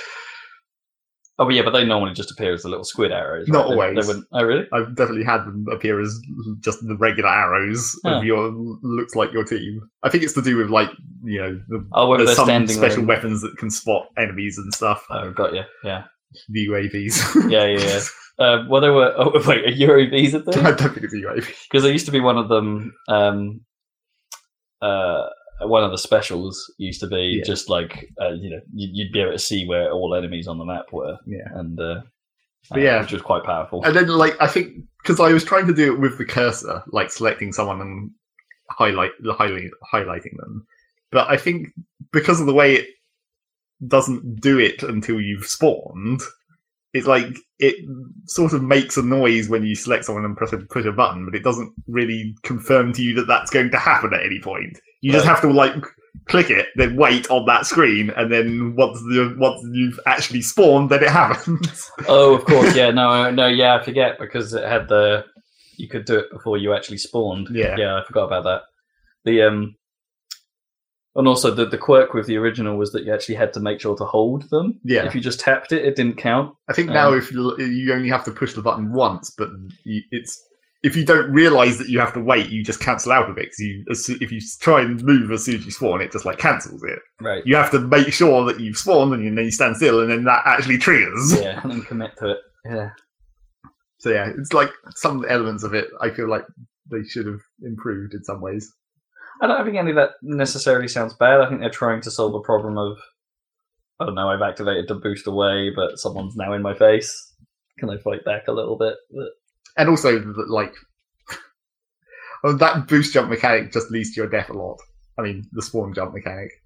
There's no protection to it. No. It's like you select your teammate and then they die, and then you're falling directly into the thing, and puts a fucking icon in the world where you're about to land, so the enemies are just pointing their guns directly at where you're going to land. Yep. It's just like, that should have been a bit more, like, lenient, I think. No, I mean, the trick is just to, use it to jump ahead a bit, but try not to jump into the middle of a fight. Yeah, but it's like, it's hard to know if there is a fight. No, I know. It's or if there's going to be a fight. You can in the 2 seconds while you're flying through the air. You can sometimes judge it by I can't see where the enemies are, but I can see an incoming paint blob towards the friendly. I probably don't want to jump to that guy. Let's jump to one guy back or something. And I don't know. For the most part, I don't have a problem with that mechanic. But then also, there's benefit. There's actually value in not using it. Sure.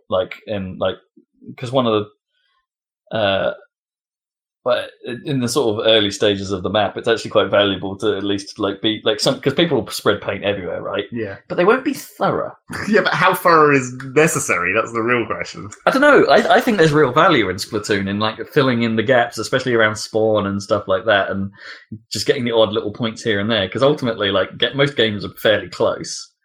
And it's and if you've been thorough in your back marker, you've got an advantage. The main reason that I do be thorough at the start of the match. The main reason for spawning at the back is to make sure no one's backcapping you, basically. Well, there's that, yeah. Because that happens a fucking lot. Yeah. Some of the levels, I'm sure this is similar in. I think there was either it's the same level or a very similar level in the original, but it's the one where it's just the vertical map with long downwards ramps. Oh yes, no, that just gets horribly backcapped all the time. Yeah. In fairness, I think that's my least favourite map in all of the original. I did not get on with that level. It's it shouldn't be that easy to backcap because it's an incredibly constrained path, and it's just at some point people should run into each other constantly. Or in theory, if sniping was easy in that game, which it isn't, sniping is actually really quite difficult in that game. Then someone should be just sniping people, right, from the other side of the tower. But I know the gun has I know the gun has drop off, but there should be some protection against that stuff. If your team is playing as a team. And I think the other problem I had with the dual pistols when I tried them was I don't think the special weapon that was attached to that version of them was very useful. I mean, I saw some video of people using it. It seemed really effective, but it's not. It's basically just a missile. It's like Titanfall almost. You basically toggle the missile launcher, and it brings up a reticle. And if the enemies are in that reticle, missiles go to them. Except apparently that can see through the entire map. So you just have to move back to get more of the map in your view of the reticle. And then if all the enemies are in there, interesting. And then they just fall from the sky. And then, the missiles just come from the sky. They're quite easy to avoid if you see them coming. You get a target marker on you when it's targeting you, and then once the missiles are fired, dots appear. So if you keep moving forwards, they're quite easy to evade. Sure. That's why I don't think that weapon's actually that useful. It does spread paint a long way, deep in the back. I imagine it still does that. But then they can cover because they're right there. They can cover turn around and cover it. Yeah. But then equally, if your team is bunched. Surely just more dots will appear. Well, I guess that would make it harder to avoid if everyone accidentally ran towards each other or crossed over. So it could be combined with say someone uses I don't know if this still exists, but someone uses the see everyone power, so you can make a judgment call on oh no, these guys are still quite together. Let's fire the other one. You can sort of see everyone using that gun because when you toggle it, it's they're all right next to you. Oh, I know what you mean, but you have to toggle it to see you're that. Firing it at that point. Yeah, and I also completely failed to understand how to get the jetpack to go where I wanted it to. Oh, that's new as well. Yeah. It seems like I couldn't work out exactly how it works. Also because I think this was in the tutorial and I went through it and then I forgot. And then I couldn't go back to look at it again. But it seems like it's more like it operates on a fixed height. But then I think you can push the jump button to go up slightly or you mash it or something. And I had all kinds because it follows the terrain at a sort of a fixed height, which is why it doesn't work very well on some level geometry. Yeah. And you can fall into the water because the level geometry is if you fly over the water, you're just whoops, and then you just die. The jets don't work off water. Except I guess you don't die. That's the one thing I did discover when that happens. If you're on the jetpack when you fall in the water, you just lose the jetpack and go back to where you were. Because when the jetpack runs out, it explodes and you fly back to where you started, which can be kind of helpful. Oh, interesting. You can use it to push into enemy terrain really deeply. Huh.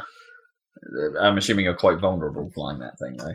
Well, people have quite a hard time shooting upwards, so that does kind of help. Yeah, that is one of the game's big things. Thanks to the motion control. Yeah, well, and just because bullet drop is drop is really is really severe in Splatoon. So it's height has an enormous advantage. Yeah. So I have the higher ground. Got the high ground. I was going to make a prequel meme. It's going to happen. Splatoon prequel memes. So yeah, and the Splatfest was pretty dumb. Yeah, what's it like now? Because I know they like. Well, who knows whether it will continue to be like this? The one-off setup one, but I think it's pretty much the same as it was in the original. Is it like vote? Yeah, vote, have a team, and then team. Except it seems like at first I had a suspicion when I was joining games and both teams were the same, but it turns out my suspicion was correct. That basically, like more than 70% were on one side. Right? Yeah, that does happen. So yeah. It doesn't actually work that well when you're fighting teams of the same. I don't think side. it really counts that as a victory for your team when that occurs. But no, but it counts. It's the 3-point overall score system where it's like who got voted the most, and then the 2 wins. Yeah, 2 win points. Yeah, and it's like if you're not playing to win, then why are you still playing? It's like it kind of makes it not feel as dramatically important. Where you're not every game actually matters. No, but the original had that problem when the votes were skewed, and there's no real solution to it. Is the problem? Not but really. It's my concern with Splatfests always was that while a Splatfest was on, that was all you could do. Like it blocked off the other. Like if you wanted to play ranked, for instance, and have the other weird game modes, like you couldn't do that while Splatfest was on. I don't know what they're going to do this time exactly. Like, if they mentioned anything about, I suppose we don't know, but we don't know, like, how's the map rotation thing going to work? Because it seems like normally the 2-hour switch happened. Right. With 2 maps on the Splatfest. Oh, okay, so they are still doing the rotation thing then. Yeah. Like, so everyone plays, like, 2 or 3 maps at any one time, and then every 2 hours, the 3 maps available to you swap. Presumably that's going to be the same. Maybe I guess there aren't really more modes, but I expect they'll still be different between the modes. Yeah, I mean, that's one of the weirder features, the whole rotation thing. Like, I bet me did wonder if they were just going to drop that and just go, well, every map's in rotation at all times, like other shooters. I mean, that would be a better thing to do for the Splatfest. Make that the Splatfest thing. All maps including Splatfest. Maybe, yeah. It's not like it was bad, but it was a bit restrictive sometimes. And because the same rules applied to ranked, right? In ranked mode, that would be like, here are the 2 game types that are open right now. I mean, at least theoretically, as Splatoon 2, there'll be slightly more other choices. Like, you could go and do the co-op thing for a while, or I guess have a slightly different game experience. Yeah, I suppose you're right. The co-op thing does add an option, as long as that's always available. Which I presume is going to be one of it. Because the problem with the single player is it ends. Yeah. Damn it. Now you're infused about something you can't play. Unless you go back to the first game. Or unless I buy a Switch. Yep. Oh, God. You definitely should. Come on, that's going to be a good investment. Surely.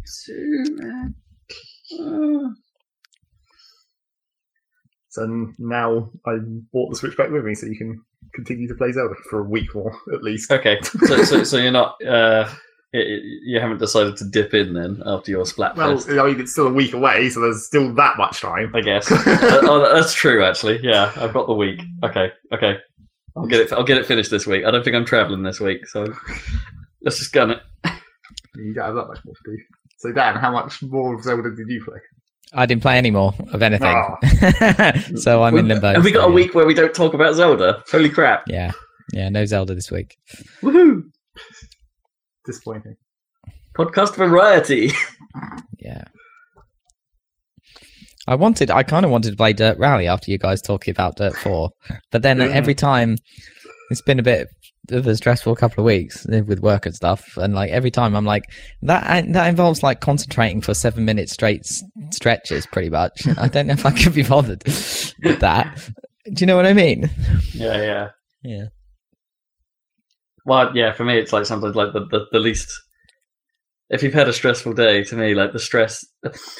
It's not real stress, but like setting up the wheel is a sort of stress. Yeah. It's hassle more than stress, But well, I don't know, just concentrating. Trying to attach it to the desk and then it not attaching to the desk. And like, because my one's got those weird little feet on the bottom as well that don't always align properly. And you're like, get the bloody hell on there.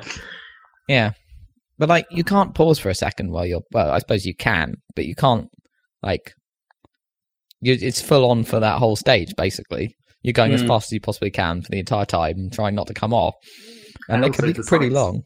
to some extent, it also has the element of like you almost want to commit to playing that game for some period of time, just because it's like I'm going to get better during this time period. And not be like. Yeah, like every time I come back, it's basically like a shakedown. Like I'll be shit in the first couple of stages, but then I'll start to get into it, and then I'll exactly. I normally go in and play like the Rallycross is actually really good for that in that game. Like I'll go in and I'll play like a Rallycross stage to get back into driving weirdly, even though it's nothing like racing the rally stuff. Yeah. But then I'm always better at the rally stuff. Well, it's because of with the Rallycross car, the highest tier Rallycross cars, they're so ridiculously powerful. It does almost. It's like it compresses straights into like instead of a really long straight in a rally stage, it's like you can have a really short straight, but you're still having this insane acceleration deceleration. It's just like compressed into a smaller length.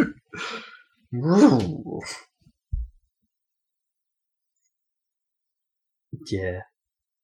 I kept thinking about playing more Dirtfall, but again, same steering wheel situation and heat situation. Yeah. Don't want to play it when it's too warm. The closeness. Yeah, exactly. I feel like I've learned something today. Even if that is just being close.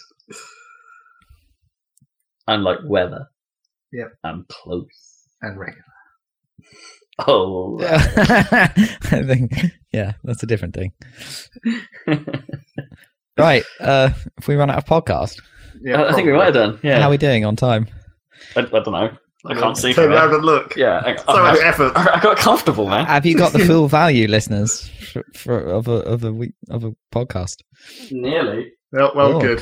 As predicted, we didn't manage to shave any time off by having no news. You know what? We've hit the very original target time of the start of the first salad casts. We've hit that 2 hour mark. Okay, we're just over the sweet 2 hour mark. Cool, awesome. Well, thanks for joining us for a slightly shorter, quite a lot shorter than average salad cast. I'm we're sure not here for a long time. We're here for a good time. A good time, and. We'll also be here for a next time. So join us then. Is it close or is it close time? It's time to close. Pronunciation. Pronunciation. You know, we've talked about this before. But I heard someone legitimately say the word emphasis. No. Yeah, I'm not ironically mean it. It's like that was just how they were saying it. Ooh, Vavo. Emphasis. So dumb. Okay. Catch you next time, listeners. Bye.